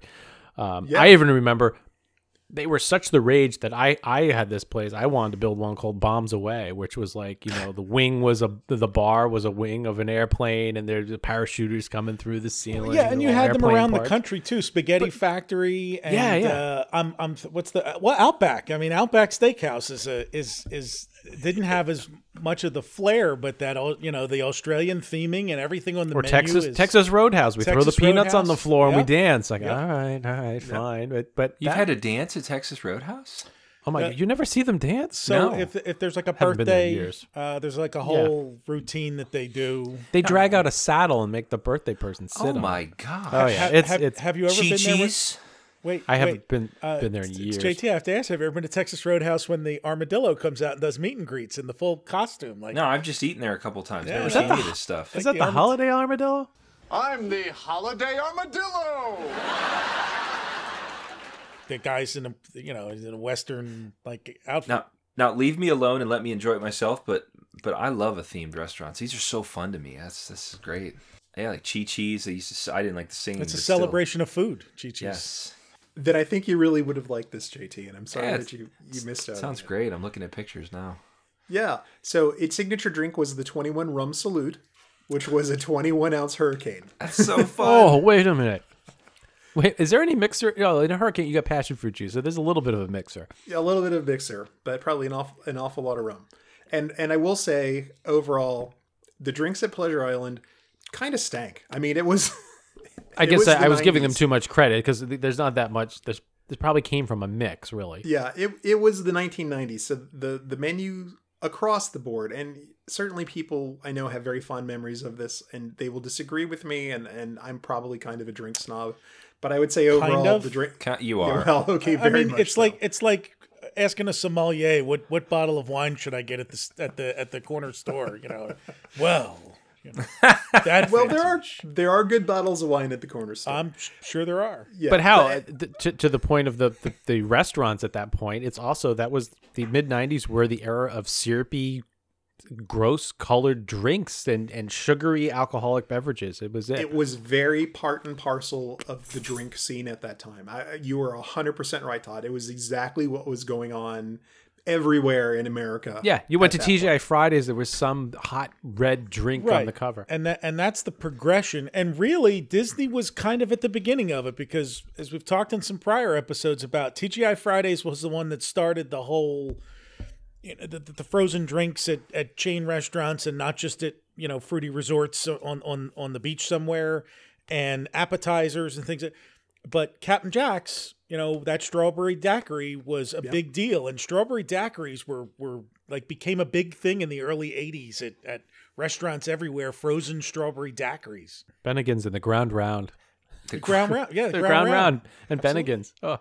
Did they show up to your table? Did this drink have the sparkler in it, or was that something else? Yes, that is it exactly. That's so you fun. Actually found a photo of that? Yeah, it's very small. Somebody. Oh, fantastic! Walt yes, they Dated would World. show up with sparklers in it. I know. I'm like, I never ordered it. The next time we eat with JT, I'm absolutely bringing a sparkler to put in his Absolutely. drink. But it's got to Maybe we could match do the that for- theme of the restaurant. This is so cool because it's fireworks. They probably had a box of fireworks in the back. They just making drinks with. If it had 21 rums, how did that sparkler not set it on fire? Come on.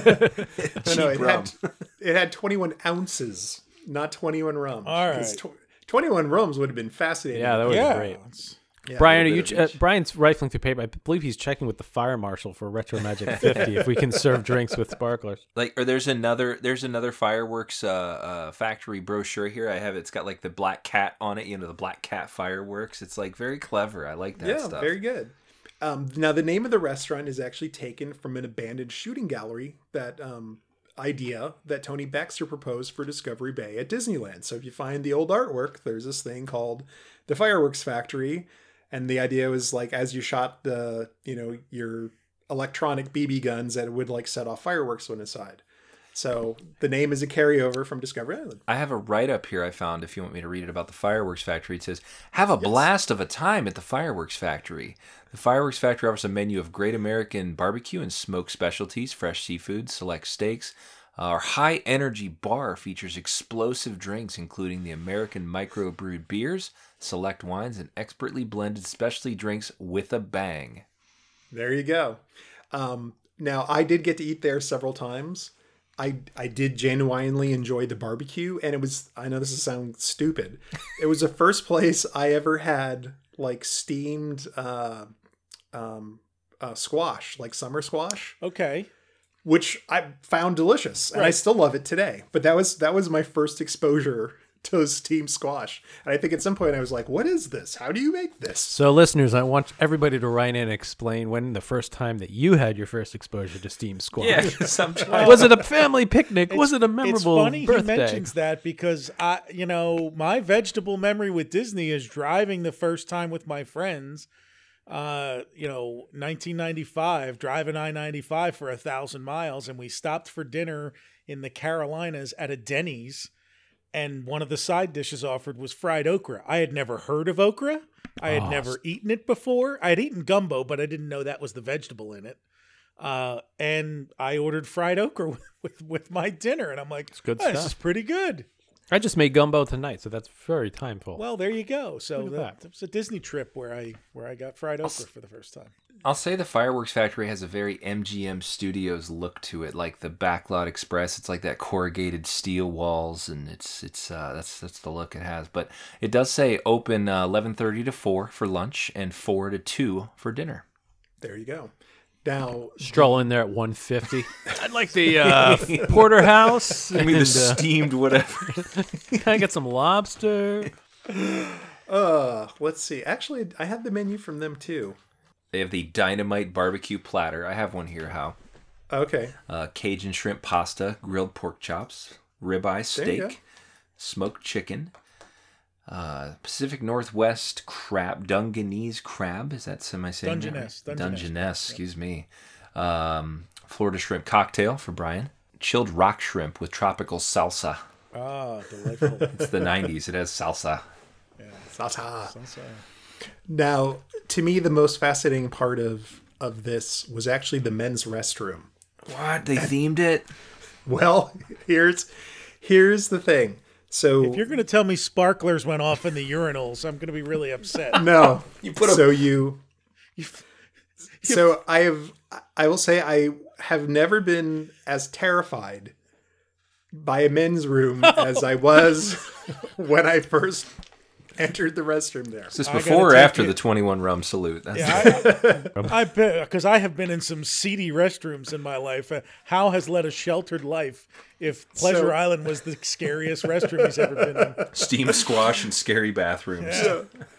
So here's the deal. So you walked into the men's room, and you step up to the urinal, and you're looking out, like onto the bar, and there's like you're like looking through a glass window, and right on the other side of the glass window is like a 12-inch bar with seats and people sitting there drinking. Can you And you're see? like- Can they see in? Well, that's the thing. It's like I freaked out because I thought they could see me because I assumed it was just so I like zipped up and went outside and looked, and I realized it was a what do they call that? Two-way mirror. Magic. One-way it was a two-way mirror. Yeah. So on the outside, it just looked like a mirror, and then on the inside, you could look out. And I was like, "Whew!" Like 1989 Stall Batman. number 2, please. Yeah. Stall number 2. And I guess the idea, I guess the idea was that you could leave, like say you met somebody, you could like have them sit there, and then you could go into the restroom, and while you're peeing, you could listen to them talking and seeing, how the date was going. Or you make sure your date doesn't leave. Hey, I got to go to the restroom. I'll be right back. Exactly. You go in. Oh no, come back. And apparently this was a concept that was originally floated for the comedy club. And they didn't like it there, but they ended up putting it in the Fireworks Factory. That's great. It was real. I mean, honestly, it's so brilliant. I can't believe it never got used anywhere else again. That was really something. So yeah. I feel really bad for people that have a shy bladder, where you need some privacy. It'd be very challenging. What's in the Fireworks Factory now? Is it still there? That building? I mean, so much of it was totally knocked down. Yeah, the whole island was reshaped. So. Some of the buildings they did retain, but... Yeah, so like Paradiso 37 and the Edison and Maria Enzo's, that they kind of kept the building and redid it, but they completely knocked down the Comedy Warehouse. I remember being down there during construction, and basically that whole back side from... right after Adventures Club, all the way out to Empress Lily was just cut off from the water and flattened. There was nothing left. Essentially, Fireworks Factory is where the boathouse, the entrance was basically where a little bit in front of where that turnaround is for the aqua cars. That's where the entrance was. All right, so that's it for. Where did we end? I think so. That's it for the Fireworks Factory.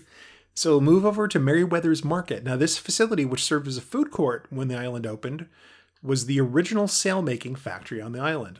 The food court was inside the boundaries of the island, so it was relatively short-lived, and it later became the Pleasure Island Jazz Company, and today its superstructure houses Raglan Road. So the building still looks kind of the same, at least from the aerial view, but on the street level, it's quite different. Mannequin's Dance Palace. Now, this multi-story dance club had a ridiculously layered story to support the theme of the club, which featured theatrical-style flying backdrops along with brightly dressed mannequins hanging from the rafters. Did you guys ever go into Mannequins? I did go in there in '98. It was crazy. You would walk. I remember like down the staircases because it was multi-level, and like suddenly there'd be this mannequin like on the side kind of lit up. I remember one was like a sequined like Peter Pan theme, and there was like a Captain Hook and a Peter It was kind of creepy. Yeah, no, it definitely was. If you don't like that, it was. I don't know. I mean, I think we spent more time at the beach club. That's where we went. Okay.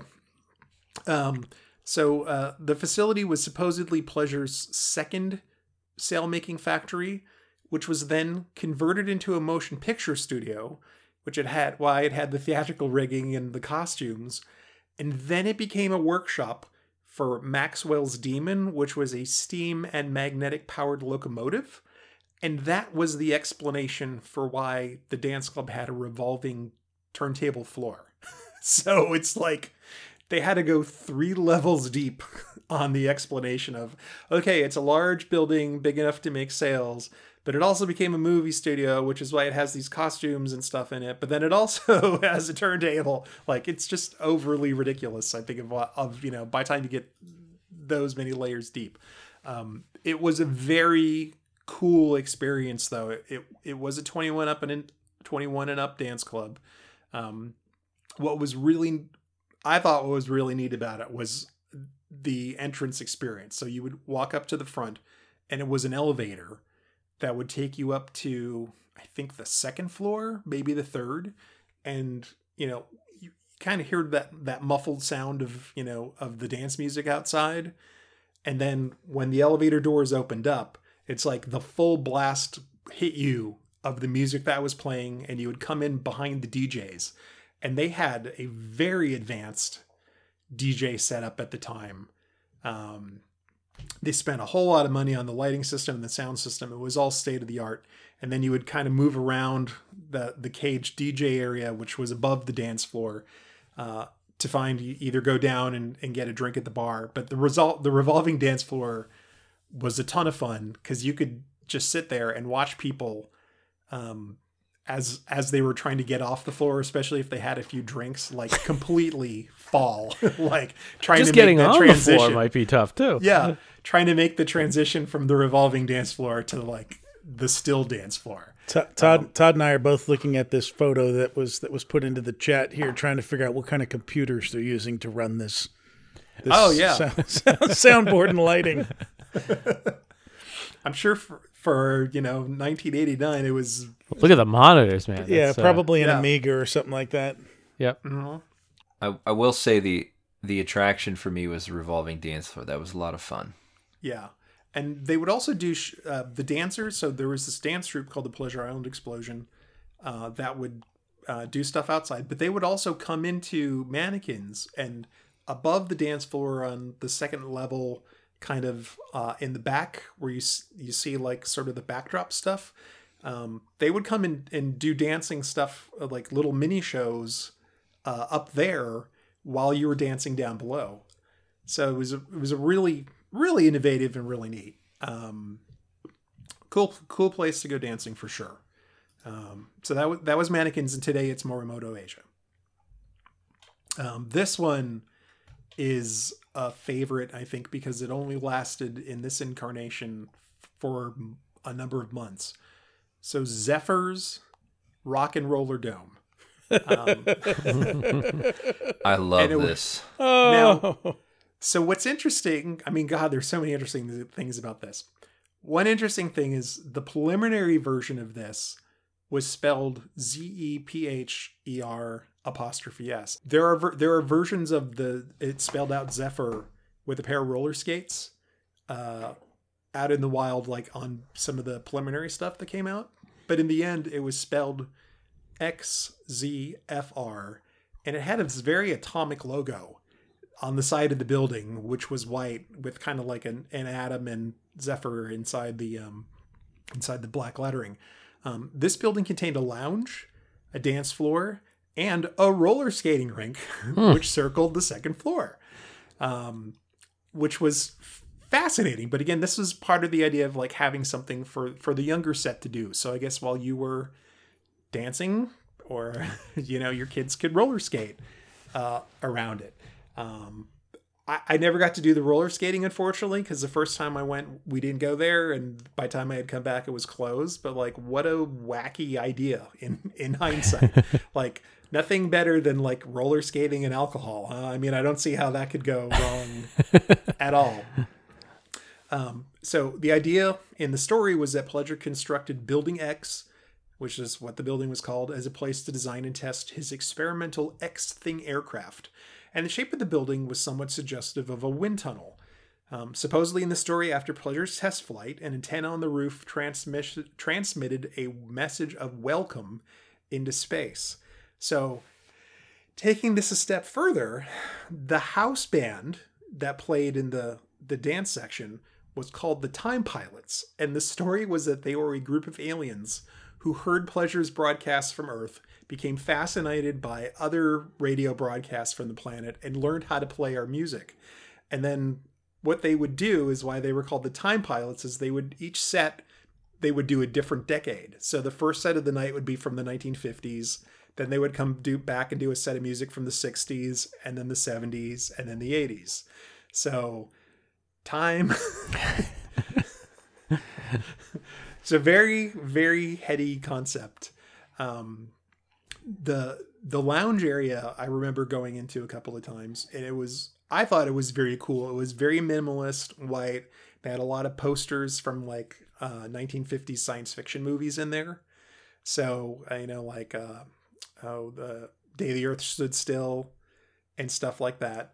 And then the one thing that was really interesting, so remember when Pleasure Island opened up, smoking was still very prevalent in bars and restaurants.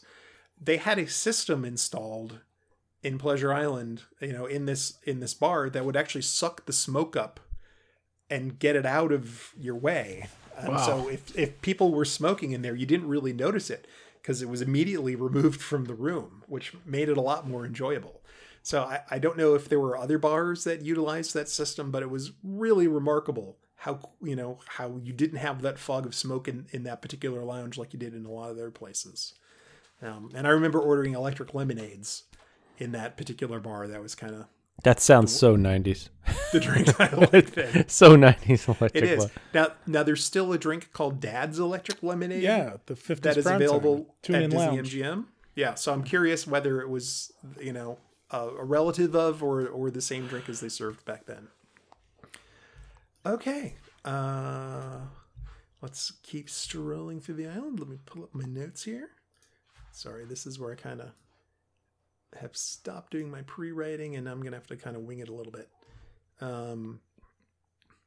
All right.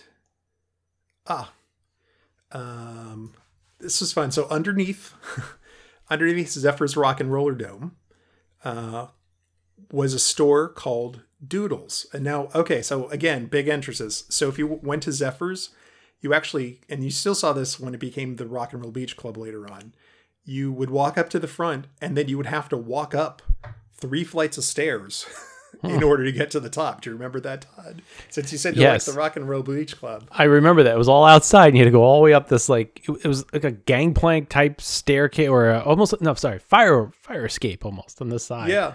So you had to trudge all the way up to the top in order to... So at the base of that staircase was a very small shop called Doodles. And they sold like a lot of graphic tees and some Pleasure Island merchandise later on, but it was really just kind of like a t-shirt shop. And the concept of that particular thing is that there was a relative of Pleasure's, his granddaughter Katie, who was a custom car builder, and that was her kind of like auto customization shop, and her nickname was Doodles, and that's why the store was called Doodles. And on the inside there were like car parts and things integrated into the display systems, so you saw like sort of like this machine shop car kind of theme inside, so it carried it through there. There was a custom clothing store, or not custom clothing, there was a off the rack clothing store. Kind of reminded me a little bit of like White House Black Market, because they had like one section of, white clothes and one section of black clothes. So I don't know if that store if White House Black Market was an inspiration for them, or if it just kind of happened simultaneously. The store was called Changing Attitudes.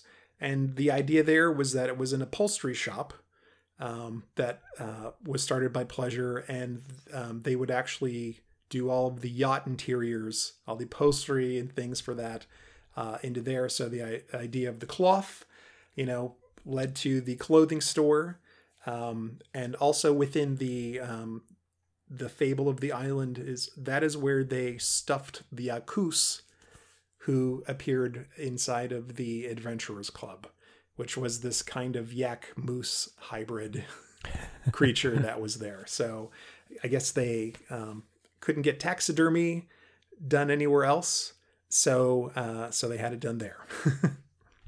So they managed to tie in 2 things with that. Then there was a little bit up Hill Street, and actually Pleasure Island, it was built on a hill, which was very different for Disney. They didn't have a lot of, big changes of level, but you would actually kind of have to trudge up the street at Pleasure Island as you got there. There was a shop called Hammer and Fire, and it was a jewelry store. They had stoneware. They had some sort of like artsy craftsy stuff. That was supposed to be the fittings foundry from Pleasure Island. So again, things like, I guess, grommets and what are the things that you tie a boat off with? The cleats? The cleats, yes. So all of that stuff would have been made in this factory. And the thing that I kind of remember about this place they did this thing where they would actually have people be like live mannequins in the glass windows out front. And that was really different and unique at the time. So you would walk by and you would see what looked like mannequins in the window, and then you realize like, oh, these are actual people. And that actually would draw a really big crowd. It's like the red light district. Yeah. I don't know. It was a big thing. I had forgotten about it, and I saw someone mention it. I was like, oh my gosh, that's right. Like people would just stand in front of the window and stare at them. Is a kind of a big deal. On the other side of the street was the remains of the Chandlery and Tool Crib, which was a store called Yesteryears. And that was kind of the first retro throwback sort of clothing store that I don't know, that kind of existed anywhere. So, they had a lot of sort of like old Disney themed t-shirts and clothes in there. Classic Mickey, but very unique. And next door to that was a place called Suspended Animation. And if you went to Pleasure Island at all, I'm sure, and were a Disney fan especially, you would remember this store.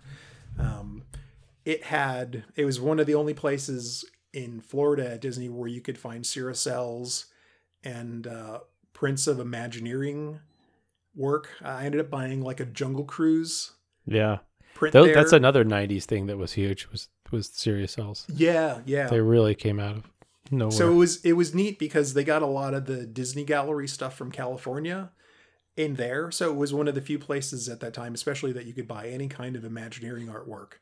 And it was a really neat store. They had this statue kind of set up in the window of the I don't know what it was done for originally, but it was kind of like a Norman Rockwell thing of like, was it Walt drawing Mickey or Mickey drawing Walt? But it was done as a statue.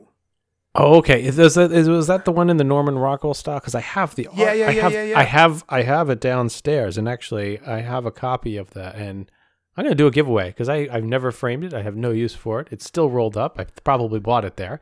So here's a contest for this month. Send your, what should we call it? JT, what should the AOL keyword be for this one? Rockwell. There we are. So send an email with the subject Rockwell to contest@retrowdw.com to win the Norman Rockwell Walt painting Mickey painting Walt poster. There you go. Great way to let it go. So because it was a graphics store, this was supposed to be basically this is where like a R. North Campoporter, America's premier gold leaf stylist, like came to Orlando and spent his days hand painting the bows of the yachts that Pleasure Island refurbished. So they tied the graphics. They tried to try the graphics into there too. Next to that was Avigator's Supply, which sold kind of like adventure style clothing. So like stuff for traveling, like, I don't know, things that you wear on safari. They also had some logoed merchandise. This was supposed to be a building that was made for refurbishing ships and yachts. And then it was tied in somewhat to the Adventurers Club. And there's this story about how he invited a group of native Floridian stunt pilots who were called the Avigators to operate a import-export business out of there. And it had a really neat logo. It was kind of like this alligator with wings and props. So that was painted on the side of the building. And there was a bunch of merchandise that was released at that time that had the Avigators logo on it. And then you could also pick up some Adventurers Club merchandise there too. Videopolis East. We should talk about this. This is where Cage and 8 Tracks eventually ended up. When it first opened up, again, we're looking for places that kids can do things in Pleasure Island as well as adults. So this was actually an 18 and under club, sort of based on the name of Videopolis from Disneyland. In the story, this was supposed to be where Meriwether Pleasure's son Henry, who was quote-unquote the mad genius of Lake Buena Vista, was setting up an artificial intelligence called the Pleasure Cellular Automation. And so inside of this club was a bunch of TVs that would play music videos, and they were just kind of attached by conduit and pipe all over the place, but this is supposed to be very computery and evocative of I guess, high-tech stuff. They said when the building was reopened in 1987, the automation was alive and thriving, and it was the thing that was actually playing the videos that you were watching. So it was a kids' dance club for a while. There were some neat special effects downstairs, I remember, because it was, again, a multi-level club. Remember those, it's kind of like neon tubes from the beginning of Spaceship Earth. Oh, yeah. Had, like, the crackles. It had some of that crackle stuff downstairs. So you actually got to get up close and see it, because you weren't like stuck in a car far away from it. That particular dance place did not last very long. Allegedly, there were some I don't know how to put it. Some stabbings, I think, was the story that I had heard. Like inside, there's some. Yeah, I tried to do some police blotter work on. I could not come up with anything, but I trust your memories of living local.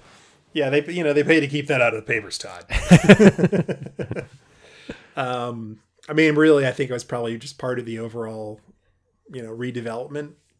But yes, that reminds me of an ancient urban legend from the early days of like online message boards and stuff, that no one ever dies on Disney property. That if like remember the story was like, if a guest drops dead in the Magic Kingdom or while in one of the Disney hotels, they would force the ambulance to take them off property before declaring them dead. Like that. Remember that? SNL made a reference to it this weekend too. Did they really? Yeah, because they had Cuomo on, and Cuomo was talking about, that they had Cuomo, but it was Cuomo in quotes about moving bodies to hospitals from nursing homes from New York. And he's like, we're doing it like Disney does it. They move them out of the theme park. Yeah, that was an urban legend back in the day. That is hilarious. All right, this place was kind of big, Superstar Studios, and if there was also one of these at Disney MGM. So this was a place where you could go in and basically record yourself singing over kind of like karaoke CDs, and then you could walk out with the CD. So was it just audio, or did they do music videos too? There was also a music video one too, and I believe, I don't know if I have.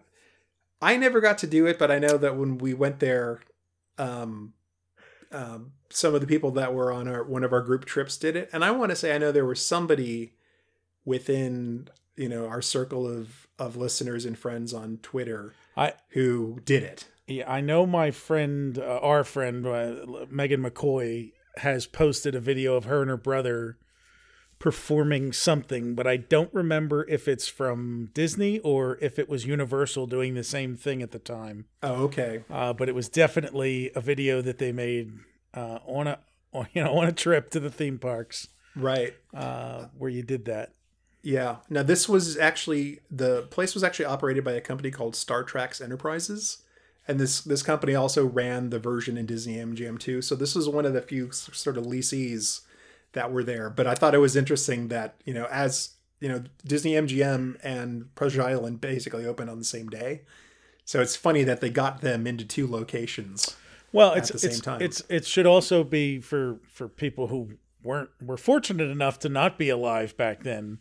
This is a thing that happened in the 80s, that malls and vacation destinations, they certainly had them on the boardwalk where I went growing up. They would have sound booths, and as karaoke became a thing in the 80s, the availability of those karaoke tracks without having to pay someone to record them, these sprung up all over the place. As cheap recording equipment became available, you'd go into this little, it looked like a phone booth, and but usually a little bigger because they could accommodate 3 or 4 people if they wanted to entice a group, and for $10 or whatever, you could record yourself on an audio cassette singing a song, which you can do on your laptop now. But back in the day, that was not something you could do at home. Yeah, I mean, here we all are talking into very nice condenser microphones, in the privacy. Somewhere, I know where, there's a box out in the storage unit, but somewhere there is an audio cassette of me singing Yesterday.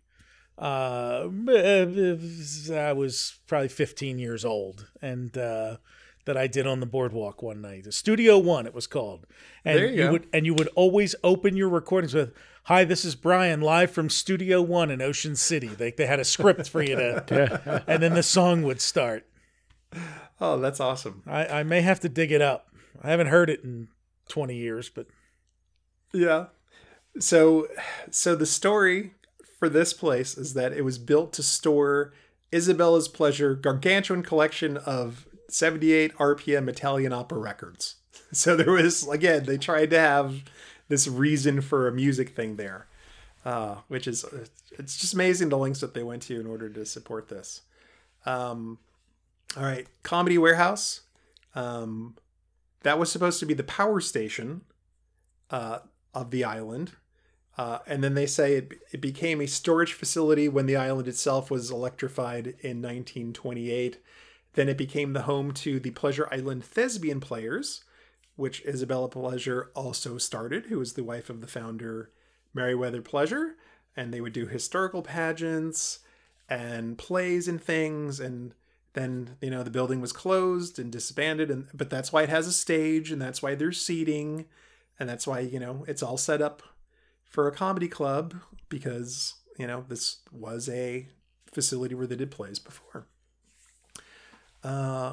And we will talk in great lengths about the comedy club in another. Yeah, I have. That's a place I actually went. So yes.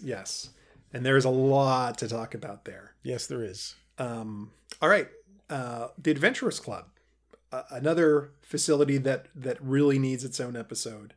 For those of you that are somehow not in the know about the Adventurers Club, it was, I think, an absolutely wonderful sort of throwback to, that 1924 to 1930s, truly like sort of Adventurers Club or Explorers Club. And it had, oh my God, just such a wide variety of things. But the real big deal there was the live characters that would interact with you, had multiple shows in multiple rooms, just a whole lot of entertainment, very Disney. Like I said, we'll get into lots and lots of detail of that. And the idea of that literally was that it was a house that was designed to hold Pleasure's personal library and his trophy and collection of things. And he opened it up as a club, and it remained as a club until the 1940s, and it was sealed. And then they basically opened up the doors and let people back in again, and somehow you're back in 1940. This is one of those things where it doesn't quite all come together, because I think you're supposed to be in the 1930s when you're in there rather than in modern times, but who cares? That's why it gets its own episode. Exactly. And next to that was the Neon Armadillo, which was supposed to be Pleasure's greenhouse. It was a country and western bar. Line dancing. Line dancing.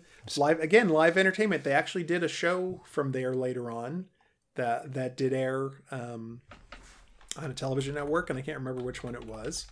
But CMT. Yeah, probably. But, this is one of those, actually, I will tell you, this is one of the places where it was originally scheduled they originally thought it'd be kind of an extension to the Adventurers Club. And that's that Madame Zafira, whatever you mentioned, Todd. Like she was supposed to be a character. It was supposed to be this kind of combination of like the Adventurers Club and a magic club, probably styled somewhat after the Magic Castle in California. And then at some point they kind of said, no, we're not going to do the magic thing. And then a lot of the gags from that ended up in the Adventurers Club. So like Fingers you know, the organ that plays itself, which is absolutely lifted from the Magic Castle, with the piano that plays itself there, and the bar stools that would sink while you were sitting at them, which ended up in the Adventurers Club, and the cabinet with the floating head in it, which ended up in the Adventurers Club. These were all supposed to be inside of a magic club that was there. At some point, they killed the idea of a magic club and decided to do a jazz club that would be in that location. And I don't know whether it was a Dixieland jazz club, much like Rosie O'Grady's. We'll hopefully find out what the details on that were. But the story is that Eisner went to Rosie O'Grady's and went into their country and western club and just saw how massive it was and how many people were loving it. And he came back to the team and said, "We are making this a country and western club." So we got a country and western club at Pleasure Island. So the idea behind the name is that this greenhouse, which had Pleasure's cactus collection, was shuttered, and when they opened it up again, the people discovered a family of armadillos that lived there, and so the club became the Neon Armadillo. And the syndicated show that ran from there was the Countdown, Country Countdown. It was like a weekly show that ran 1992 to 1993, and it was syndicated, so it was on various UHF stations around the country. All right, perfect. That's awesome. And they did have live bands here every night, and sometimes it was name talent, and you know, sometimes it wasn't. But again, the emphasis on live entertainment, you know, just like, you know, Zephyrs had a live band, they also had a live band here, and live music was really a big part of, you know, the initial Pleasure Island push. You have a couple of those 21 rum salutes. You don't care what the name of the band is. So. Probably not. Just real quick, a couple of the other things that were there. There was a store called the Island Depot, which was where you got your Pleasure Island logo T-shirts and things. And what's really fascinating about Pleasure Island when it opened, so this is before the Funmeister. If you look back at, if you look on eBay for any Pleasure Island stuff, a lot of times you'll see buttons and pins that just have representations of the architecture on it. And even the original Pleasure Island logo was kind of like these 3 buildings with an explosion behind it with just the words Pleasure Island.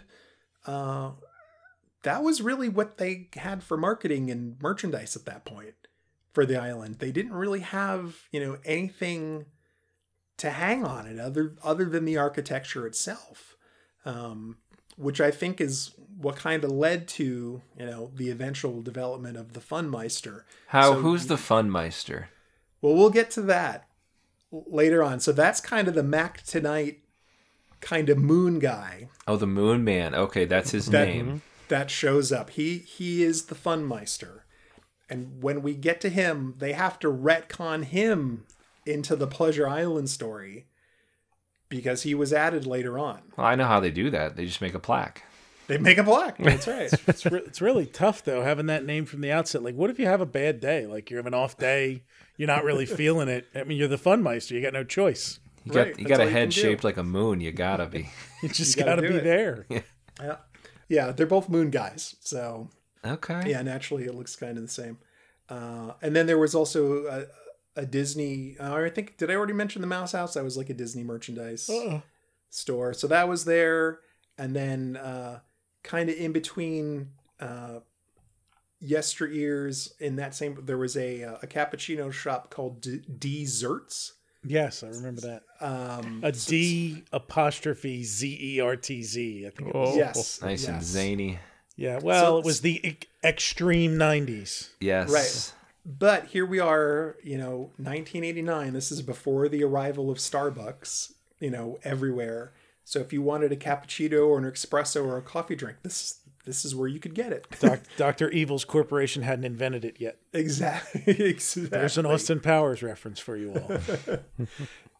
They had baked goods, and remember, I used to go in there to get cappuccinos because if after you had a long night there, You want to get a coffee drink before you drive home to wherever you need to drive. Especially if you're driving home to St. Petersburg.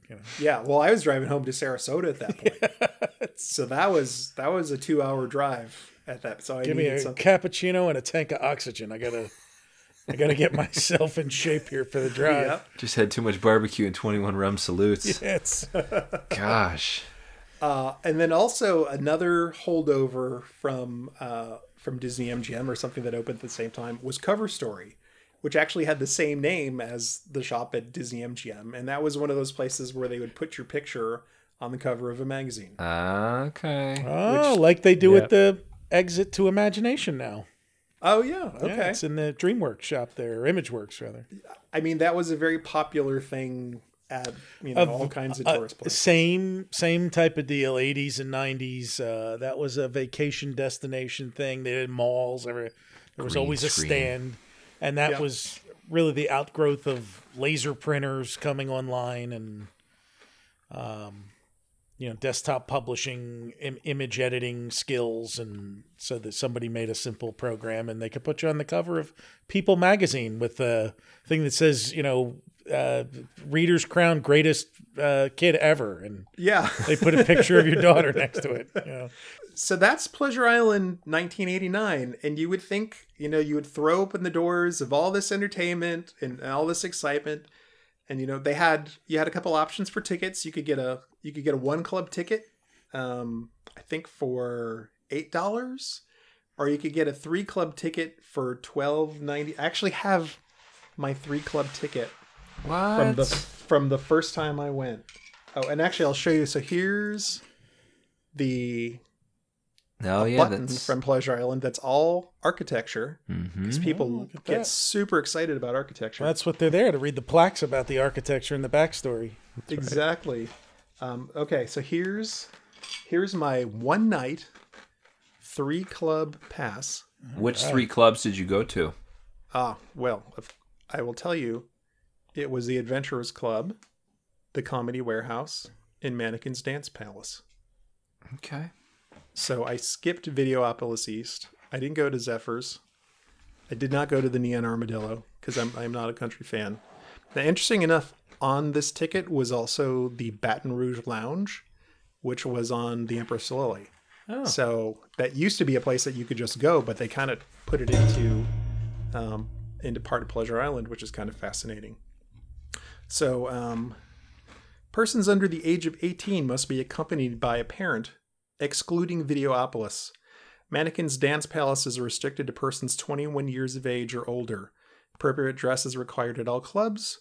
Pleasure Island club hours are subject to change without notice. And of course, alcoholic beverages may not be removed from their place of purchase. So this was it. You could, like I said, kids were welcome everywhere except for Mannequins. And then adults couldn't go to Videopolis East. So, and I want to say, I don't have the price in here. I think it was $12 for a 3 club pass. Pleasure Island was not an instant hit. Whether it was the lack of advertising, maybe the story wasn't elaborate enough on the backstory. More plaques. It needed more plaques. Needed more plaques. What are we doing wrong here? Double the plaques. It could have been the pricing, but like Pleasure Island was not a hit off the start. Well, and you said, we talked a bit ahead of the show that you said back then a cover charge for a club would be $4 or $5. So right. So if you went to a local, a bar in Tampa or Orlando probably had a $3 or $4 cover charge. Maybe the pricing was a little aggressive, but then look at all the entertainment you got. And actually, one of the things I will mention is outside of the clubs, like there was a ton of entertainment just out on the street entertainment. Too. Yeah, there was street entertainment. There was a band that wandered around on the outside. I mean, my God, you'd be in the Adventurers Club and like the band would literally come from the outside into the inside of the club and play and try to get you to come outside. So there was, I think, a lot of this idea of like that kind of Rosie O'Grady's thing of like, oh, this will be enough if we have a lot of entertainment and we make it, kind of engaging. It's like, that's, people will they like that. They're going to like this. But they really, I don't know if it was a cost factor, because I'm sure it costs a lot of money to build this all at one time. And at that point, Disney always wanted to amateurize things within 5 years. It didn't work. It wasn't working. And so on our next episode, we'll talk about Pleasure Island 1.1 and the introduction of the Funmeister and New Year's Eve every night and all of the things that really made Pleasure Island click. And probably things a lot of the listeners remember too, because this 1.0 didn't last too long. So it did not. It lasted basically it opened up in May 1st of 1989. By April of 1990, Videopolis East was gone. I believe the roller skating was gone out of Zephyr's Rock and Roller Dome, and it became Zephyr's Rock and Roll Beach Club. And yeah, there were new mixes. Some of the stores are out. An arcade came in. There was a bit of a change to try to rejigger it and actually make Pleasure Island profitable. A lot of work they needed to do. So, well, thank you, Hal, for taking us through that. It's certainly starting to bring back memories, and obviously Lenny and the Magic Bee came out as a story, so I've important story in the annals of Does he know Zippy the Spoon Boy? Lenny might know it. The great thing is that we have artwork of Lenny, so people might want a Lenny the Frog t-shirt. All right. So with that said, speaking of different artworks and things, how you got some new T-shirts out there. Our famous or soon to be famous NBA style Polynesian logo is out there. I'm hoping you're going to make this a series, because this little abbreviation PVR. Are you going to make this kind of a series of resort tees? So we'll tell the backstory. So when the NBA went into the bubble at the Disney resorts, we found I think we purchased a brochure from the Polynesian promoting the luau. And lo and behold, they used this artwork on the cover that looked remarkably like the NBA logo. Yeah. It was split in half, 2 colors. It's like you look at it and first thing I thought of was NBA. Yeah. And now, unfortunately, the Polynesian was not part of the NBA bubble, but it was just so close. There was no way we couldn't make the connection. And so we joked about making shirts with that logo in the style of the old NBA logo. And so we did it. It looks great. Yeah. So, and we will work on, we found some similar artwork from the Contemporary at the time that was used on bags. So we're going to expand the line out, and we'll have our kind of like sports line. I love the style, because it's got the 3 letters, kind of like an airport code. It's like. I will add how that whoever designed this might have got inspiration, because the NBA logo, as we know it now, came out in 1969. So. I'm willing to bet that when that came out, it was pretty hot. Yeah, it was probably a big deal and very influential. So I would not be at all surprised. All right, and. On our media front, we've had a whole bunch of new videos be added. We added a home movie from Epcot Center, September 1983. It's actually a video. We did some videos that we did on our latest movie night, Polynesian Contemporary Resort, from November 1987. And we've got Living with the Land with a live narrator, and the Fantasy Follies stage show, which actually has the stage going up and down too, which is a great rare find. Excellent. And then, again, also on the media front here, Brian, you put some slide carousels together. The Hyatt Regency Grand Cypress is a fantastic one. And I think you had another one in there since we last chatted, too. I can't remember. Added a couple, yeah. Yeah, it's a lot of great things. So, as always, sit down and take a look at our archives of photos and everything. So the Hyatt Regency Grand Cypress I did a whole article on, because it's the first first 5-star resort that opened in the Orlando area. It opened in 1984, and that it said that the Eisner team stayed there to get some inspiration for the deluxe resorts like the Grand Floridian that they would build after the fact. But there's a whole art, and this set of slides was taken about 6 months after the resort opened. So it's a really neat glimpse at it, and gives you a little bit of the history of what life was like off property back then. Yeah. All right, and as always, thank you very much to everybody for listening. If you can, give us a shout out on iTunes if possible, or wherever your favorite podcasting app is. If they've got ratings, give us a thumbs up. And if you have any questions, by all means, you can email us at podcast@retrowdw.com. We look forward to bringing you Pleasure Island Part 2 next month. Hao is going back into his research bunker. He will not be heard from for approximately 28 days until we record once again. So please understand there might be some delays in his response time. But anyway, with that, gentlemen, thank you very much for your time as always. And thank you to all of our listeners. And we'll talk to you next month. With that, Brian, take us out. Follow the Lake Buena Vista Historical Society on Twitter and Instagram at LBV History and on the web at lbvhistory.org. Follow Todd McCartney and Retro WDW on Twitter, Instagram, and Facebook at Retro WDW. For all things Retro Disney World, including exclusive merchandise, visit us on the web at retrowdw.com. On Twitter, follow our web designer Jason Bartel of Deepwater Studios at JasonDWS. Our announcer, Andre Gardner, at Andre Gardner, and follow our hosts, Hal Bowers, on Twitter and Instagram, at GoAwayGreen, and on the web at kingdomofmemories.com. For JT Cougar on Twitter, at LS1JT, on YouTube at Rubber City Motoring, and on the web at rubbercitymotoring.com. And you can find me on Twitter, Facebook, and Instagram, at Brian P. Miles.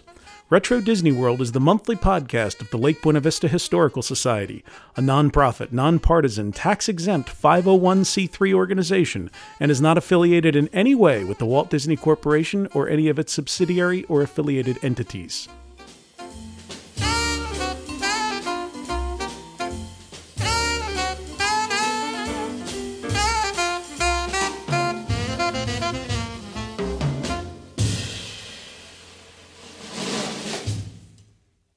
Onward and upward.